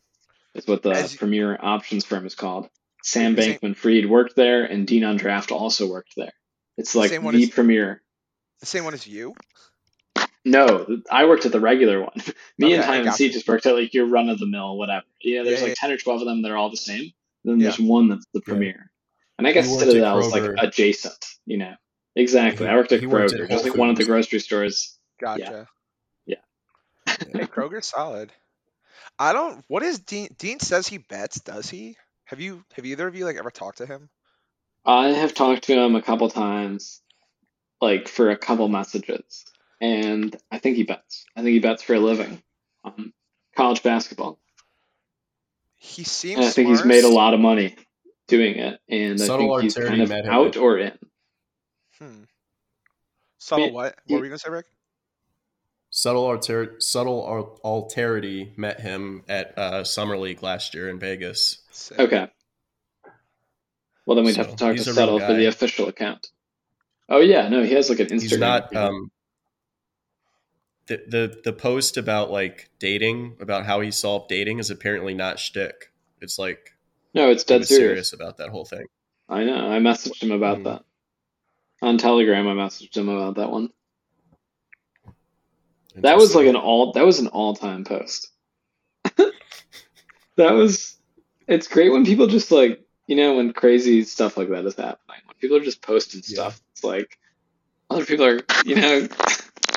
Yeah. I like forgot about this. That got thousands of likes, I think, or like a lot of comments, or even like a lot of random people engaged with it. That's when it gets good. When there were a lot of people hating on it. They didn't follow him. They just found it. What? I need That's what the free marketplace of ideas is all about. Yeah. He just tweeted out his dating advice, which was, not exactly that complex and maybe a bit overstated, and he kind of oversold it a little bit. Yeah, but credit to him for putting Sound it advice out there. Nonetheless. Yeah. I'm always down to get some Dean on draft takes. I love that guy. He really says what he thinks and just throws it out there and trolls people, and it's great to have guys like that in the ecosystem. And he actually bets a lot of money, or at least one time did. Maybe he's retired now or doesn't win anymore, but for sure at one point he was betting a lot of money on basketball and winning, and has won, I think, a lot of money for himself doing that, just from his own origination. You know what I mean? I think he's really earned it. And Rick, you can probably comment on this more. High-ish level analytics takes on the NBA kind of feel pretty uniform, and I guess on college too. He definitely seems like I don't know if he's trying to be contrarian, but he thinks about things differently and just sticks with what he's going with, right? He tries to be ultra contrarian. He seeks whatever the regular opinion is and does the opposite, and is like, can I make this work? And then he picks the ones that he can kind of make work. I think he's the ultimate contrarian.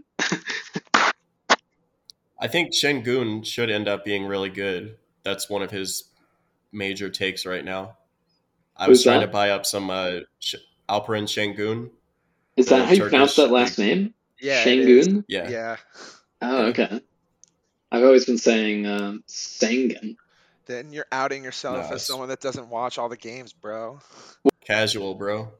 I don't know what to tell you, but I bought NBA League Pass this year since I started betting the NBA. And I try to watch every game, and I'm blacked out of every game, no matter where I am in the world. I'm just constantly blacked out of every game. I can get 20% or something, but I am blacked out everywhere I go. Damn. I just click on the game, and then it says, you are not... Yeah, so once I just hooked this up, though, so I should be able to get around that. Because the golf is literally impossible to watch anywhere, because ESPN Plus will only show it if you're in America. And Golf TV will only give it to you if you have a non-US bank account. And I don't have a non-US bank account, so I literally cannot buy the international version. But unless you're in the US, you can't watch ESPN Plus, unless you hook up the VPN, the Roku, which I did yesterday. Wait, you can't use ESPN Plus in Canada? No, it just says this area not supportive. You might be able to if you buy it with a Canadian bank account, maybe. I don't think so, though. For me, for sure, it says you are not allowed to watch it. There's 0 illegal golf streams. I don't think I've ever found an illegal stream. No, there's nothing. I'm always looking for anything. And sometimes I don't have any money on it and I want to watch it. You know what I mean? Just have it on in the background. I know what you mean. I watched the Sony Open. These Hawaii tournaments are brutal, though, with Steve Sands. I mean, I kind of threw some tweets against him. I'm sorry, Steve Sands. He seems like a nice enough guy, but come on, don't you want to think about what you say out loud sometimes, and not just say anything the network tells you to say, which is advertising? I mean, he is talking about PointsBet every time, Hideki Matsuyama, you got 6,000 to 1. $100, you get 6,000 back. That's great. And then Mark Rolfing is I don't know. It doesn't really seem like that's high enough. He's basically drawing dead to win. And the Steve Sands well, it's fun, right? He's just begging you to bet on PointsBet. And he doesn't even care. The Golf Channel is just telling him to read the ad, But that's how you get to the top. And it's amazing. He's gone from nothing to now he is the backup play-by-play guy. I mean, the Golf Channel is just pretty brutal in general. Now, the coverage is... I can't. That Henley, did you watch any of that? You said you had Henley outright, and he lost in pretty brutal fashion. Yeah, that was the first brutal beat of the year. That was fun. That was 90% to 0% in the course of an hour. Yeah, he was definitely north of 90 at one point. He was up wasn't he up 5 with 9 to go? Yeah, he was up a lot. He was good. He had it, and it all came back, and Hideki hit some good shots, but... I was watching the football. Are you there? Where? Can you hear me? Oh, cool. Okay, I thought I lost you for a second. Yeah, I was watching the football and I was just monitoring it, and then like he went from like up 4 to like up 1 really fast. Yeah, he was pretty nervous. Hideki was like balling out. I mean, he really wanted to. He was really hyphy. Yeah. Yeah. You could tell. Yeah, I do like the one thing I do like about Hawaii is the primetime golf. Primetime golf is pretty sick. Instead of just like having to waste an entire nice like spring Sunday afternoon watching golf. Oh yeah. Well, those are kind of nice sometimes too, right? They're very nice. It's just like then I feel guilty if it's like, oh cool, like especially with some HHI White Claws going. I heard that.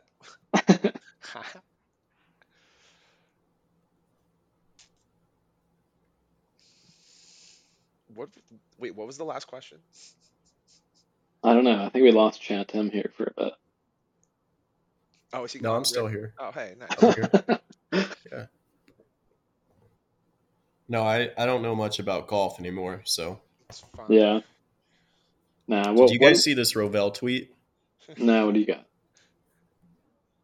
Calling me a racist is cute. On this day especially, I have one of the largest Martin Luther King Jr. collections in the world, and some of my closest friends are black. There's no way.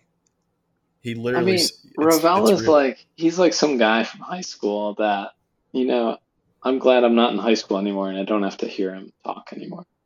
Like, what's his at? Are we going to engage with Rovell? He's like, what? He's the dumbest guy in the world? He's probably the dumbest guy in the world. I blocked him. He blocked me. I saw him in the streets of Cleveland last year during 2 years ago for the All-Star game when it was there. Did you say anything? No, I didn't because I couldn't tell if it was him or not. And then later I saw he was at Homage doing a pack opening or something. What so can you collect what Martin Luther King swag can you collect? I have no idea. He deleted the tweet, but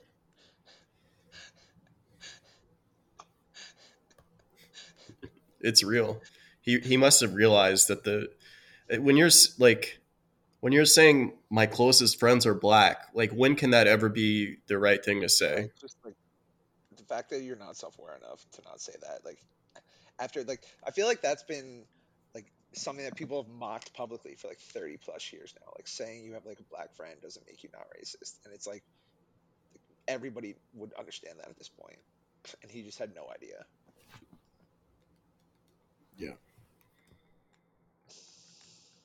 Can you guys hear that when it says final, or is that only? Never mind. No, never mind. I mean, I also agree with Phil. Like, there's no need to engage. Yeah, but this is one of his all-time great tweets. I feel. Yeah. That was pretty. Yeah, even for him, that's like pretty ridiculous.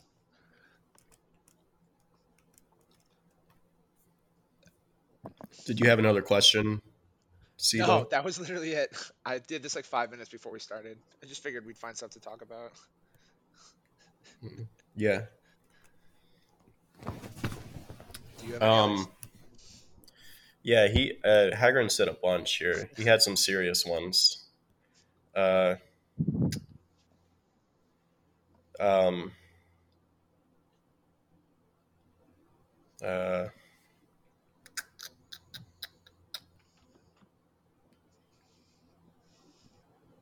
has the bookmaker feed going down influenced markets, in your opinion? I don't actually know. I don't know. I don't think it's been that big of an influence for me personally. I guess I did notice when it was down. It's kind of back now, but it still goes down sometimes. But when it was down for like that month, you would definitely see bookmaker be more out of whack with the rest of the market in terms of prices sometimes. For what? You know what I mean? For college football? For college football especially, yeah. That was when I really started to notice it. It's just crazy to me, like how can that be? Like people with influence really don't have another way to get the bookmaker price? Yeah, that doesn't make any sense, right? I guess maybe they're just not. Maybe they weren't paying attention. I don't know, but it seems kind of ridiculous that you can't just like look at it and like check it every hour. I don't know. Yeah, the big one, the big groups should have some other way to just scrape it in. You're telling me they can't do that? It's just so weird.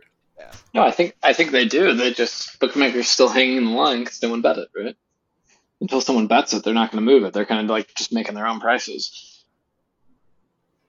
Yeah, but why would it be different when the feed goes down? Is it any different? On the Don Best screen. Yeah, I noticed it was a little out of whack for college football when the feed was down. No, I mean, I feel like the feed's been down my entire life. The feed's been down for at least the last 4 years, like mostly or half, or it's always kind of down, right? On Don Best. You can never reliably goes in and out. Maker. Yeah, that's right. But when it's out, though, like the other day on that Sunday, the whole market went down, I guess. So it's just it seems strange to me that the biggest market influencers rely on Don Best. I mean, that's like the Favre tweet, right? Yeah. Yeah, you gotta do it different, I guess. I mean, I'm still subscribing, so I'm still simping. Right. No, I meant the one about like it's crazy how like when a single shitty piece of software goes down, an entire like $1 billion industry stops or whatever it was. It was a couple years ago. Yeah. Yeah, I remember that one too. That's one of the classics. Yeah, that's a pretty good one. I mean, as far as like market influence goes, I guess like you said, they were off a little bit with other shops on some stuff, but yeah, I think it's just an opportunity to put more volume on Bookmaker if you're a bettor. And I don't really win there. I mean, I've put a lot of volume on there. I feel like their lines are pretty good, even when you think they're bad. It's like I feel like I kind of have the heuristic of trust Bookmaker a little more than you think you should. Like their lines are pretty good. The closer you get to game time, that's definitely true. But like in the mornings, sometimes when they'll be off like a half point, if it's something that I bet, I'll just fire it. Like I mean I do like almost all my volume on Bookmaker. I hear you.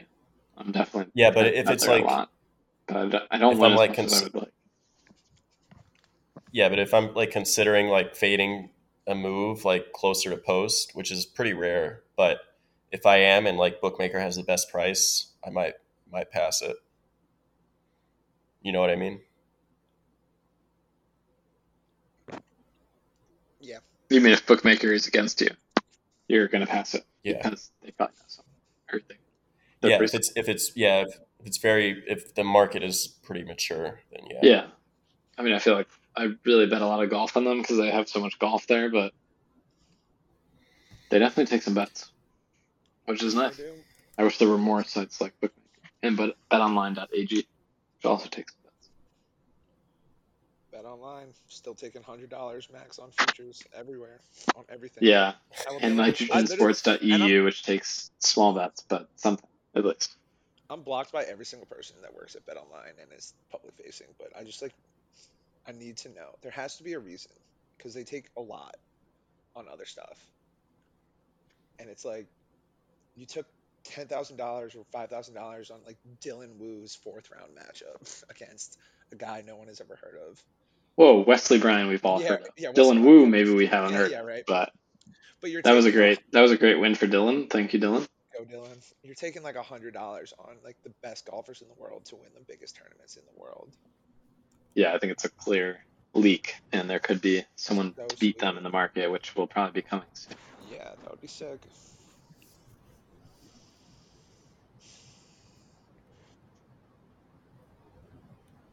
So what should we talk about here? Should I ask some controversial questions? I've got a bunch of controversial questions. I would love for some controversial questions. My friend here. Do you have an unconventional take on, well, this is the least controversial. Do you have an unconventional take on the ending of a semi-popular book or movie?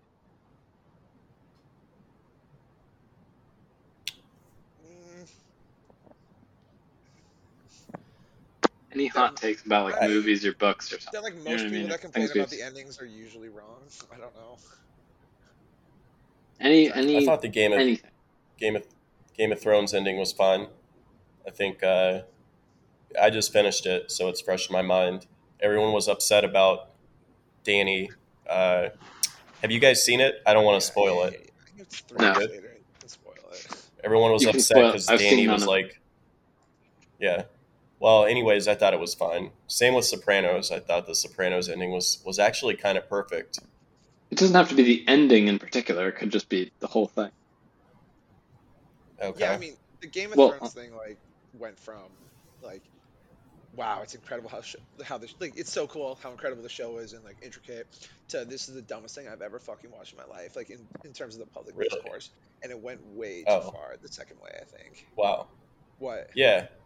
Well, the climax is at the end of season 6, I think, when the Jon Snow reveal happens. That was kind of. Wait, was that good? Oh, you mean that? Like that's the real climax? I see what you're saying. To me, it was good. Yeah, I loved it. Yeah, but that's kind of the climax of the series, and then after that, it's all kind of what happens next? winding it down. Yeah. But also, like the book, they were kind of in a tough spot because the book hasn't been finished, so they ran out of material. That subreddit has been so funny to monitor for the last like 8 years, the book series subreddit, because it's just every day it's like, I heard like the next one's almost coming out, guys. They've been writing the same post for a decade. There's no way he's gonna finish that series, right? He's like, how long do people live now? Like, they're definitely living. He's like older. 80. He doesn't seem like he takes super good these days. They live for a while.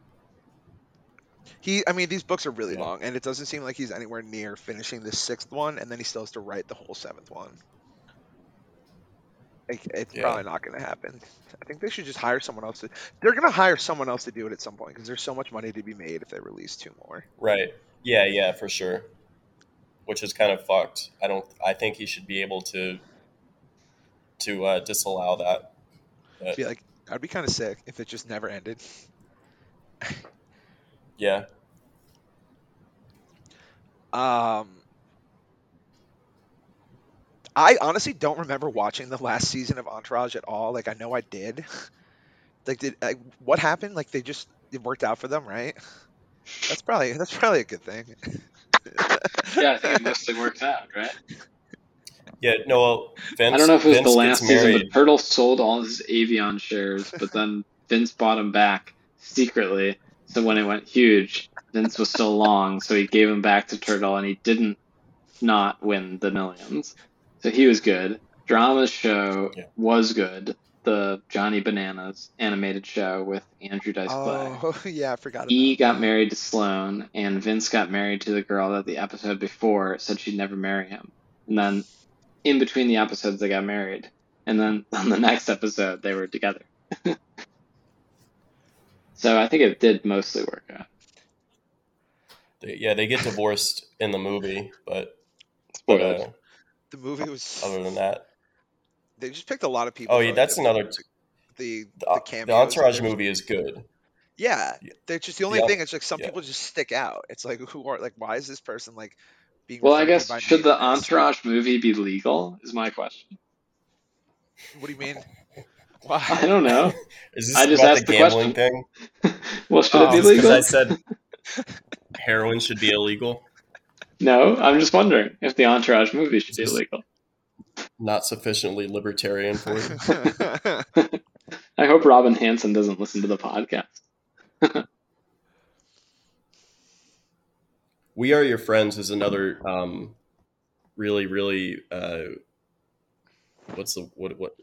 it has like 20% on Rotten Tomatoes, but I think it's a objectively good movie. What's it about?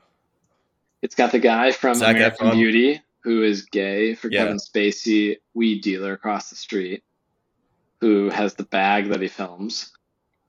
He is the ultimate DJ, married to Emily Ratajkowski. Oh, I started watching and Zac Efron is the up-and-coming DJ, and he's trying to learn the ropes / stealing his girl. We started watching this, and I was like, fine. It's like very bad, I would say. What do you expect going into this movie, right? I guess maybe that's part of it. Like, people need to calibrate their expectations a little bit better. Yeah, I thought it was good. Those are my takes.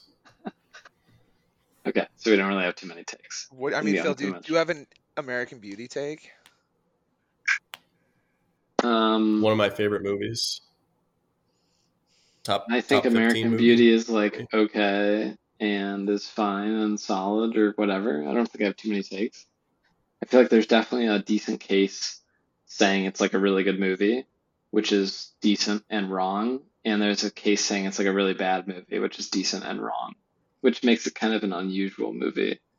And I think it's very 2000s America, it's very like time and place type of movie that I think will age very well, independent of how good it is, just because of it's very like time and place.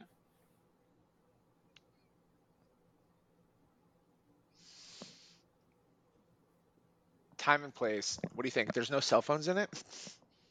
I just mean like that is such like a 2002 America. I got you. Yeah. Like that is just, I don't know. It's kind of like, I feel like captures life in that time period very well in a way that is independent of the movie almost. You know what I mean? Sure. It's just there. It's very like boring life, suburbs, America, high income, nothing.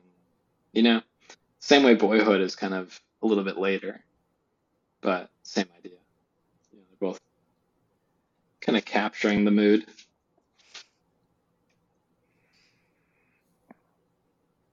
Boyhood was pretty crazy. Yeah, Boyhood's great, especially because it's like our age. If you're 30 years old right now, or within 5 years, Boyhood is like your life. Like, it's pretty crazy it happened. Yeah.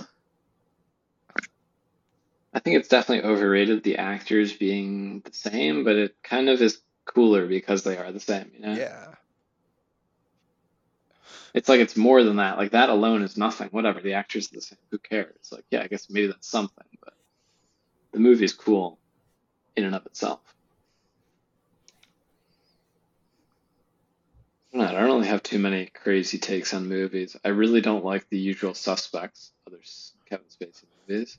I think that movie is like a joke. I really don't like the current Marvel movies, which I guess is like a pretty mainstream opinion though, but I'm on a lot of international flights and they always have Marvel movies available to watch. So like all around you for 8 hours is every screen, or not every screen, but probably half the screens are watching a Marvel movie and a quarter of them are watching like some weird Dakota Johnson like HBO movie or something, or she's on a date in New York. It's like the same movies every time. And you've got like the one guy that's just watching the flight tracker for 5 hours. Right.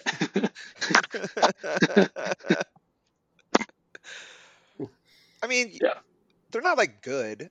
They're fun, or they can be fun. I've never really seen any of them, but I just like, I look at them and like stuff's exploding and there's like laser beams flying and it's like, yeah, I know. You're watching this and like 80 people die and like something explodes and someone else flies. And it's like, what are you watching? Like, what? But maybe I'll have to give them a chance. Some of them get pretty ridiculous. If you see them in a crowded theater when people are for it, it can be fun. But right, like I don't want to be against them. When I see them on the flights, they're oof. Flight movies are so brutal, there's never any good movies on flights.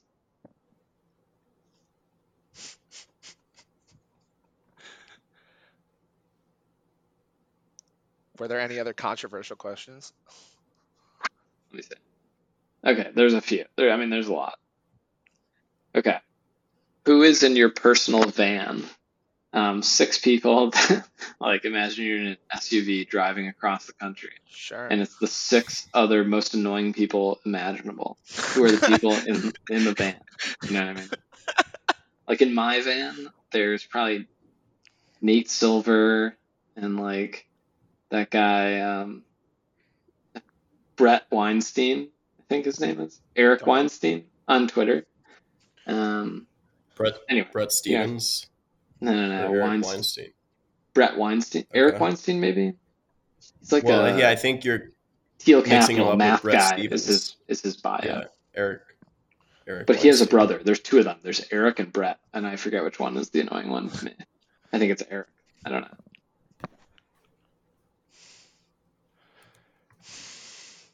Nate Silver's a pretty good one.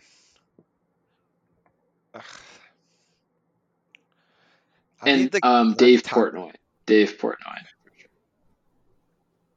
Not a Barstool guy. I can't even imagine. Like, I'm almost vomiting just like thinking about it. You know, like I'm physically repulsed. If that's like part of your brand, like Barstool swag. I couldn't. It's so brutal. It's so cringeworthy. It like it hurts. You know, especially seeing like grown men engage with it. It really hurts. But that's how it goes. I'd have to think about this one for a little bit. Because, yeah, like my instant reaction is just the PFF guys, but there's probably better answers. Yeah. All right. You obtained recent knowledge that a major historical event did not play out like the world thinks it did. The conspiracy actually happened. What do you do? Okay, this might be a bad question. What's your favorite conspiracy theory? Can you? What are we gonna do? An example. I don't know. I'm reading questions from another person. Like, would it be like if you found out? So, like, Bush actually did 9/11. Yeah. Maybe. Yeah. But like, yeah, are you supposed to like tell other people or like spread the word? All right. You are named campaign manager for Donald Trump / Ron DeSantis / leading Democrat 2024. You are fully in charge of the candidate.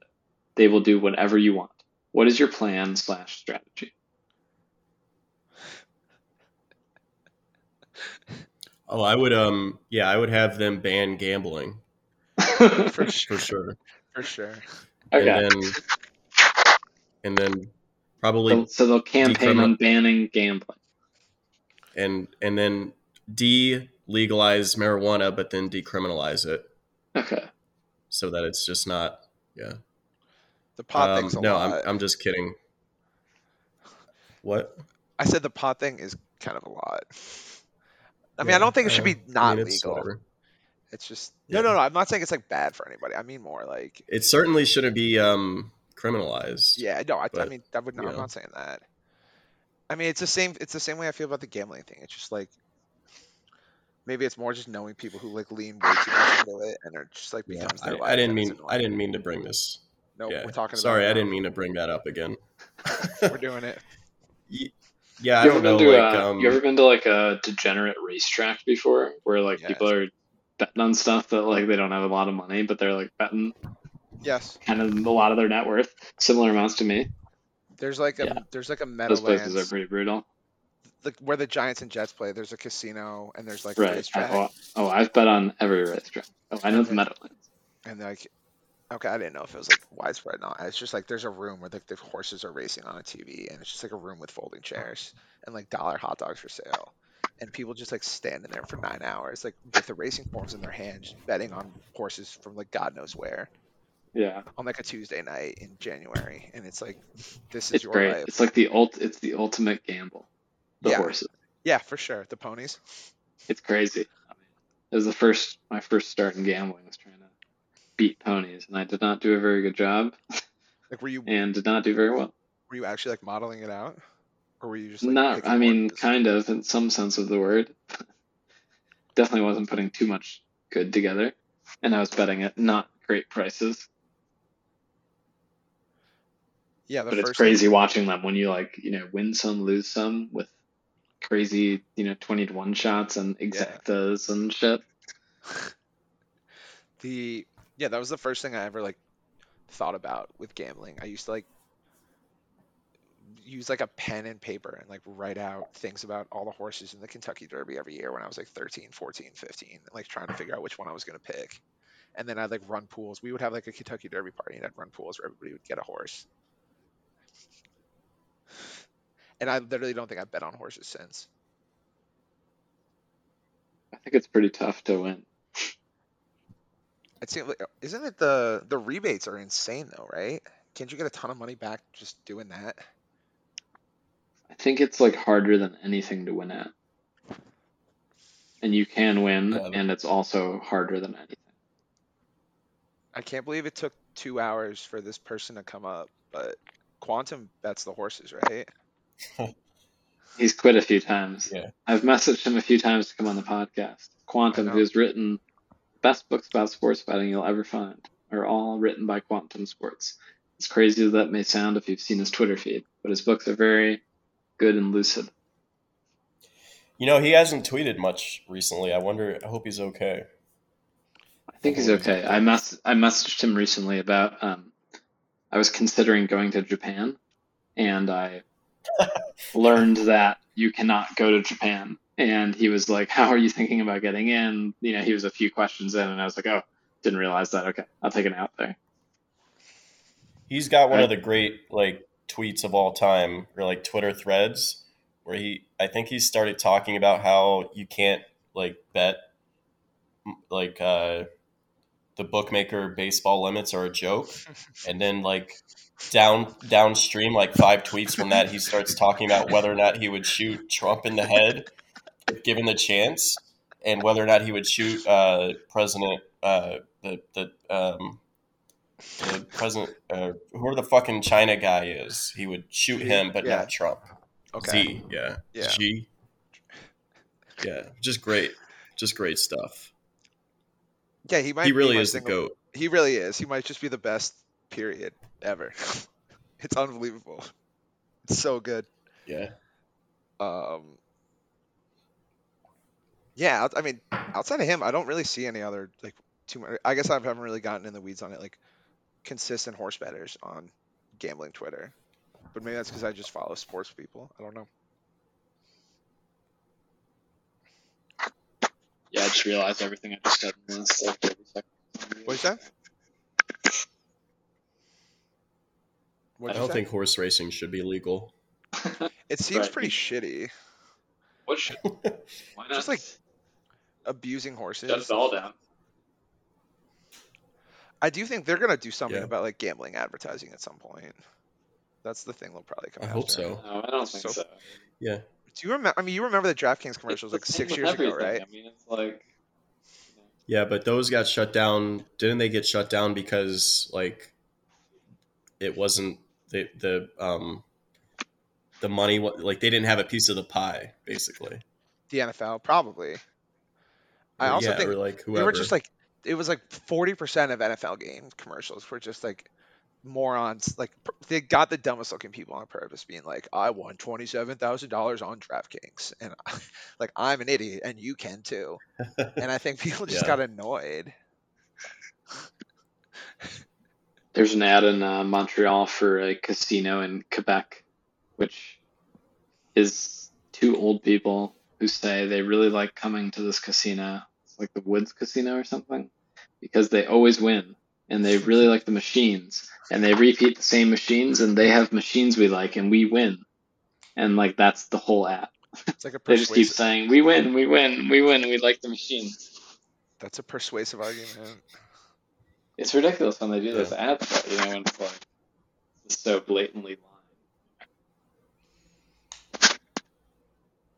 lying.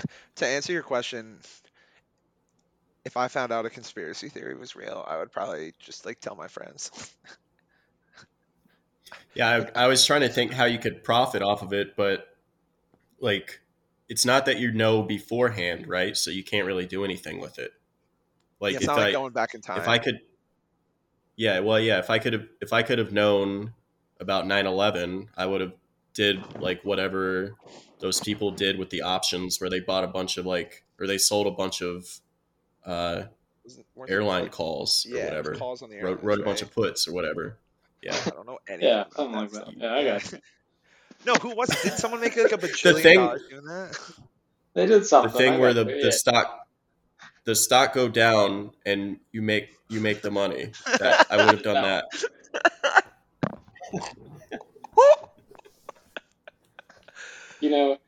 What's so crazy is about Dean on Draft is that I thought he was so sharp because he worked at the same company Sam Bankman-Fried worked at, Jane Street Capital, and I was like, oh damn, this guy must be so smart, because they only take the smartest people at Jane Street. And then he tweeted out a question last year about the market that was so elementary. It was well, you couldn't have possibly worked at Jane Street. What is this question? This is so elementary. Yeah. How do you not know the answer? What was the question? I don't remember. I think he was asking about like how to open up an account to trade, or like whether it was a good idea to buy a put option or not if you thought the stock was going to go down or something like. Wait, what? Like, yeah, I don't know that was a really good. That's a really good. Plus EV had some tweets like that last year about like with the GameStop stuff where he was like, "Yeah, I would make a lot of money if I could figure out how to buy call options." Like, what are you talking about? It's like you can do that in like 2 minutes. It's not hard. If I thought the price was going to go up, how could I profit off of that? Yeah, like, what the fuck are you talking about? You're like a 40-year-old man. You don't know how to buy a call option.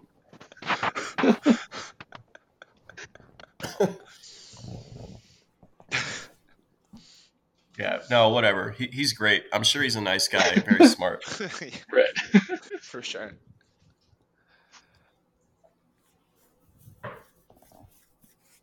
What else? What are we thinking for the American Express tonight? This week? I'm thinking I haven't even looked yet. Yeah, me neither. Is Tiger Woods back yet?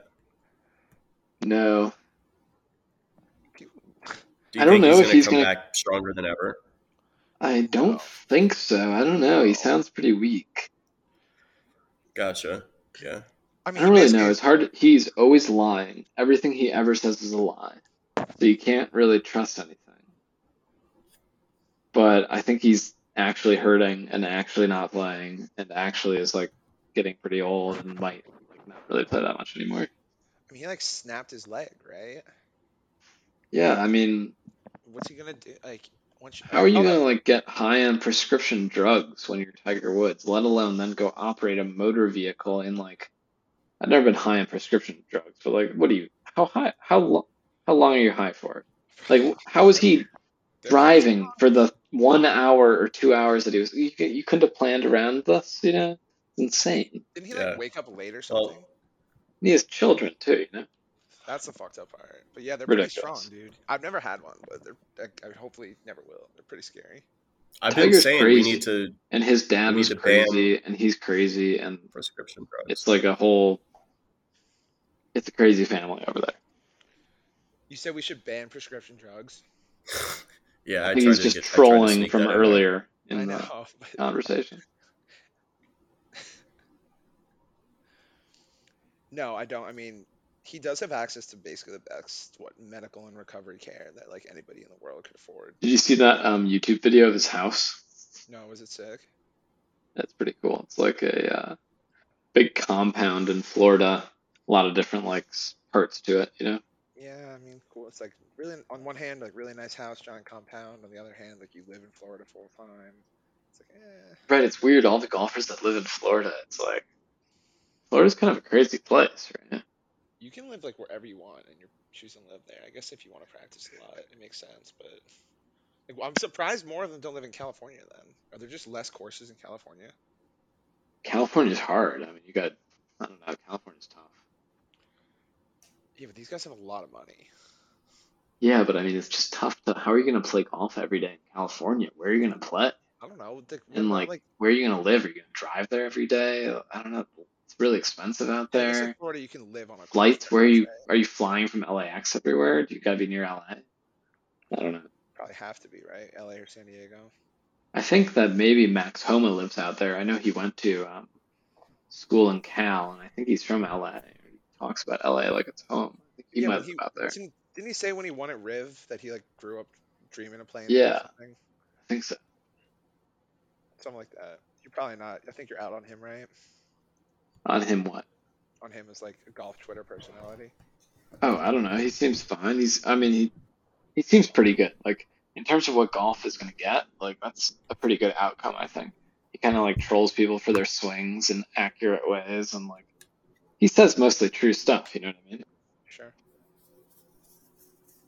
It's better than Mickelson. You know, Mickelson is like. Phil, I mean. That's insane. What is he thinking ever? He's thinking, how can I get rich doing this? I don't think he's ever thinking. I don't think there's much going on. Did you see, he was doing, what did he do color commentary for? The PGA that one year or something? He's such a ham on camera. It's unbelievable. It's like he's a professional actor or something. It's really He seems like he's something to watch. He's doing a bit like half the time. I know. He's really like hamming it up. He'll be the next Faldo, right? I think he's campaigning to be. He must be, right? Like who else would even like be in consideration for that? Hopefully not Paul Azinger. I mean, at least Mickelson knows what's up. He'd be a great upgrade. Yeah, exactly. He can like comment intelligently on things. Oh, totally. He'd be great. He'd probably be as good as anyone. Faldo's pretty awful. Just like really about as bad an outcome as you can have. There was a guy on Sony, I don't know who it was, but I heard a voice on like every hole. And he was saying pretty like, I mean, it was all stupid, but it was like pretty reasonable, in touch with the tour type of stuff. Like, oh, this guy's been practicing or isn't, or likes this type of golf for this reason. You know, he's just some guy, but pretty solid. Yeah, it's better than what we usually get. Yeah. It'll be Phil. I don't know who else it would be. There's no one else that even comes to mind.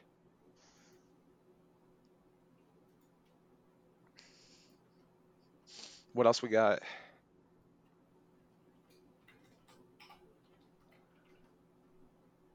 I don't know. I think I ran through the Hagrid questions, the ones that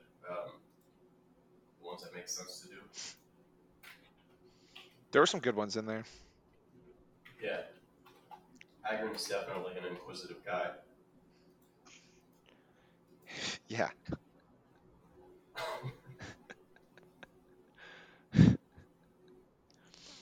What else? What about no more controversial questions? Are there any betting topics? Let me see. Is this still a gambling podcast? Or well, like, right. These questions are kind of aggressive, but okay. Here's the first round. Okay, so my friend proposed this game called Firing Squad, where there's a preset amount of questions that get aggressively more like difficult to answer. And if you decline to answer, you're out. You have to keep answering. And whoever lasts the longest wins the Firing Squad. Any survivors win. Anyone who doesn't answer loses the game. And everyone else continues. So the first round is, which college football coach do you think would make the best gambler? Explain why. That's a good question.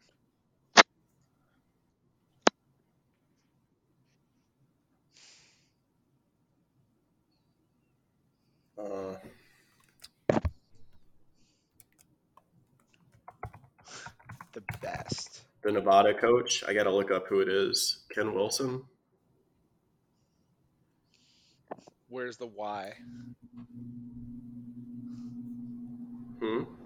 Why do you think so? Oh, he's. Did this? No, that's sharp. Not. Yeah, he's like sharp. It's not Ken Wilson. It's the old coach. He must have gotten a job at a new school.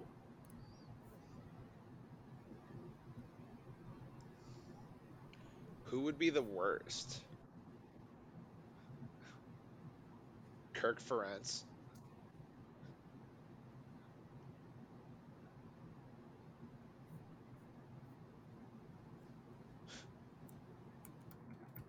Yeah, Ferentz maybe. I mean, he has good teams. Where does he coach? Iowa? Yeah. Right?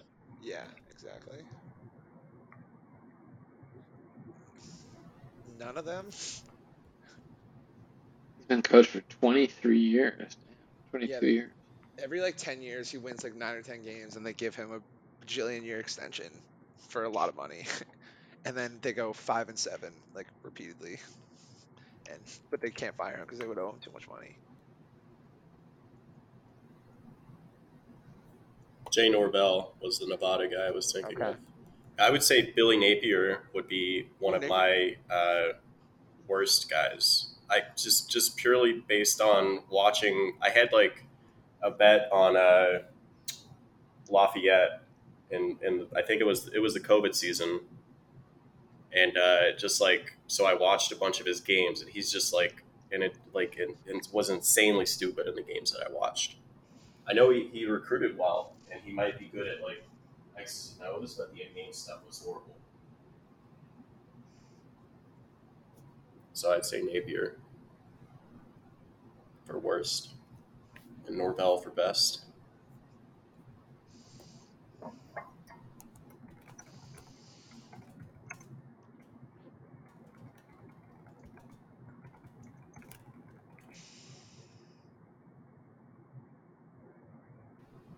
Yeah. What else? All right. Second round. Which previous podcast guest do you think is the dumbest?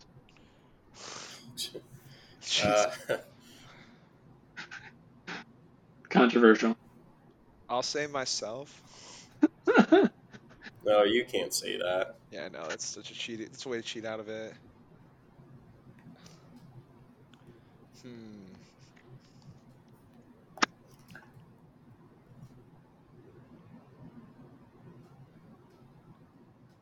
See, these are like impossible to answer. That's a tough one. What I said. Someone sent them to me. I was like, no one can really answer this.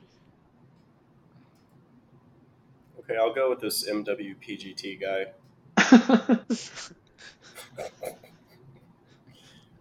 I forgot Subtle Arterity was on. I should have said him. All right. He seems like a pretty smart guy, though, right? Yeah. I think he's just messing with him. It's debatable. Yeah, it's debatable. Subtle Arterity, who is a piano aficionado. Yeah. Sometimes message him about classical music or piano, and he usually knows more than me about the subject. He plays. Yeah, we had a piano at the Airbnb that we stayed at in Los Angeles when we went to the Dodgers game, and he played it a little bit. Right.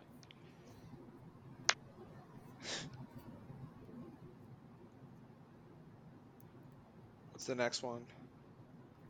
You didn't answer. Did you answer? Oh no, I'll say you, Rick. Oh, okay. Right. I'm just pulling up the guest list right now. Joey Isaacs. Joey Isaacs is a very unique guy. Chatham 3, obviously a smart guy. BLS, MAS, NFL. I mean, Sam is a very unique guy, crazy guy. Hagren is, one of a kind, absolute lunatic. He's not playing a part. It's all for real. It's very one of a kind. Check shoved, same way. We've had a lot of characters on this podcast, Yeah. Scoot is probably he's probably one of the more normal guys on the podcast. MWPGT, JT Spoon, Jordoga. I'll change my answer to Spoon. Jordoga's voice makes him sound like the dumbest person alive, but that's just a southern accent, so you can't really hold it against him too much. Yeah, I changed my answer to Spoon for the record. Noted. Yeah, Spoon will really tweet about he kind of tweets zigzag type stuff, but I think he's betting on it, but I don't know. Seems like he's giving out not that good advice. He's definitely betting. I think sometimes it's a troll, right? Yeah, it must be. Sometimes it's seems really bad reasoning. But now I'm betting the NBA, so I'll know this year.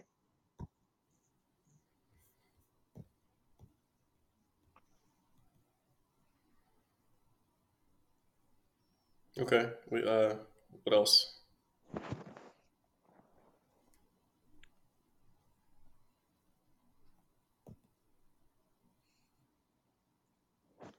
I don't know. What have you guys been up to recently? Are you betting a lot? We're not doing the firing squad? Well, the firing squad it's not really answerable, and no one's really answering. Yeah, I guess I lost. I think we all lost. Yeah, I don't know. I don't really want to call people dumb or whatever. Okay. Fair. Well, I answered the question, so. So you win. So you survived the firing squad. Okay. Yeah, just betting NBA. A little college, and very little NFL.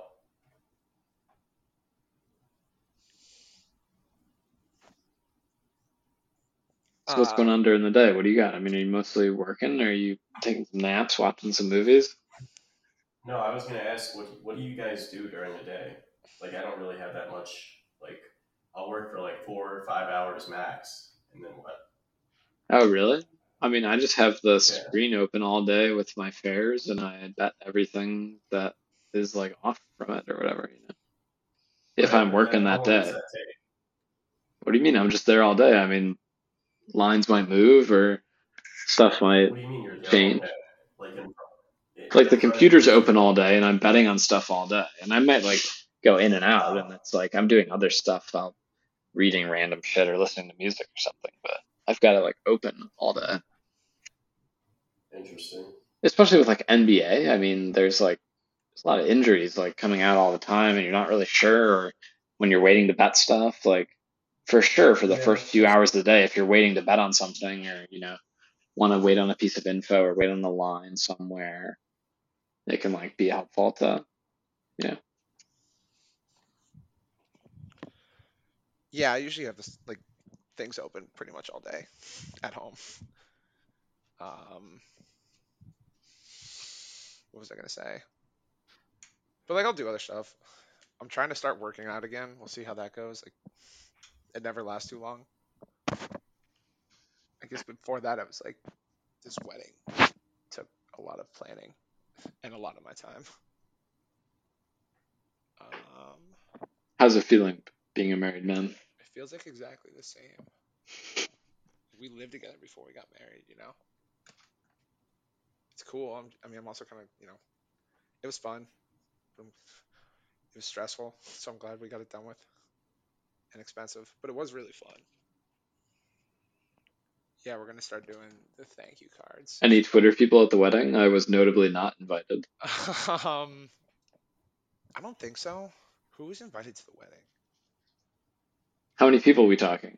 100? 300? We invited like 260, and I think we ended up with like 160 between a lot of people bailed because of COVID. Some people just didn't come. I get it. Some people weren't invited. I got it.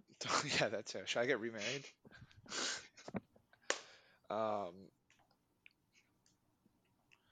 Yeah, I don't know. Now that we're chilling again and have time, I'm gonna start looking at like other places to live, maybe, because we've been in New York for a while. Maybe go out by California way and chill with Joey Isaacs. Yeah, Joey Isaacs, great guy to chill with. He definitely seems like a good guy to chill with. The king of LA. He's been there, been around all those LA streets. All the LA streets. He's kind of like Vinny Chase.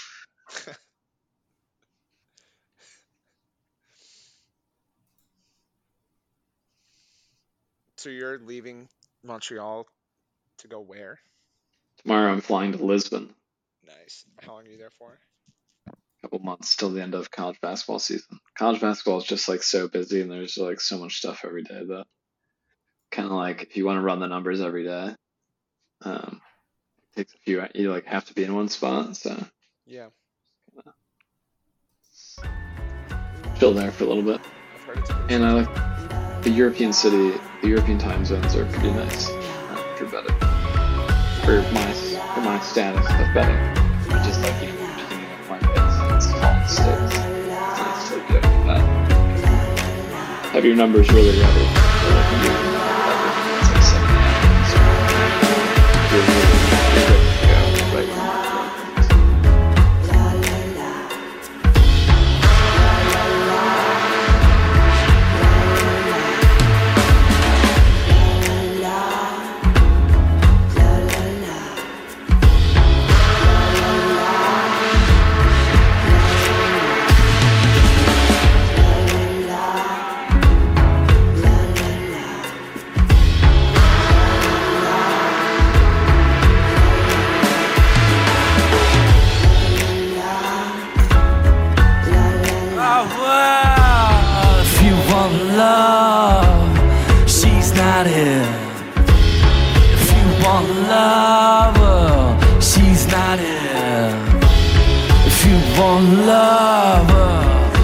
not here.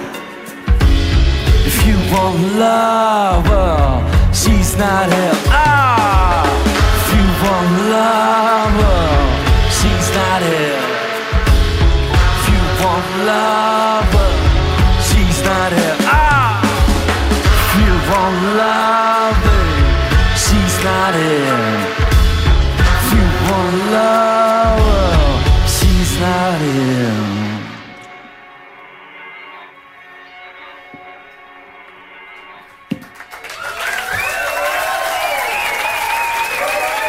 Thank you.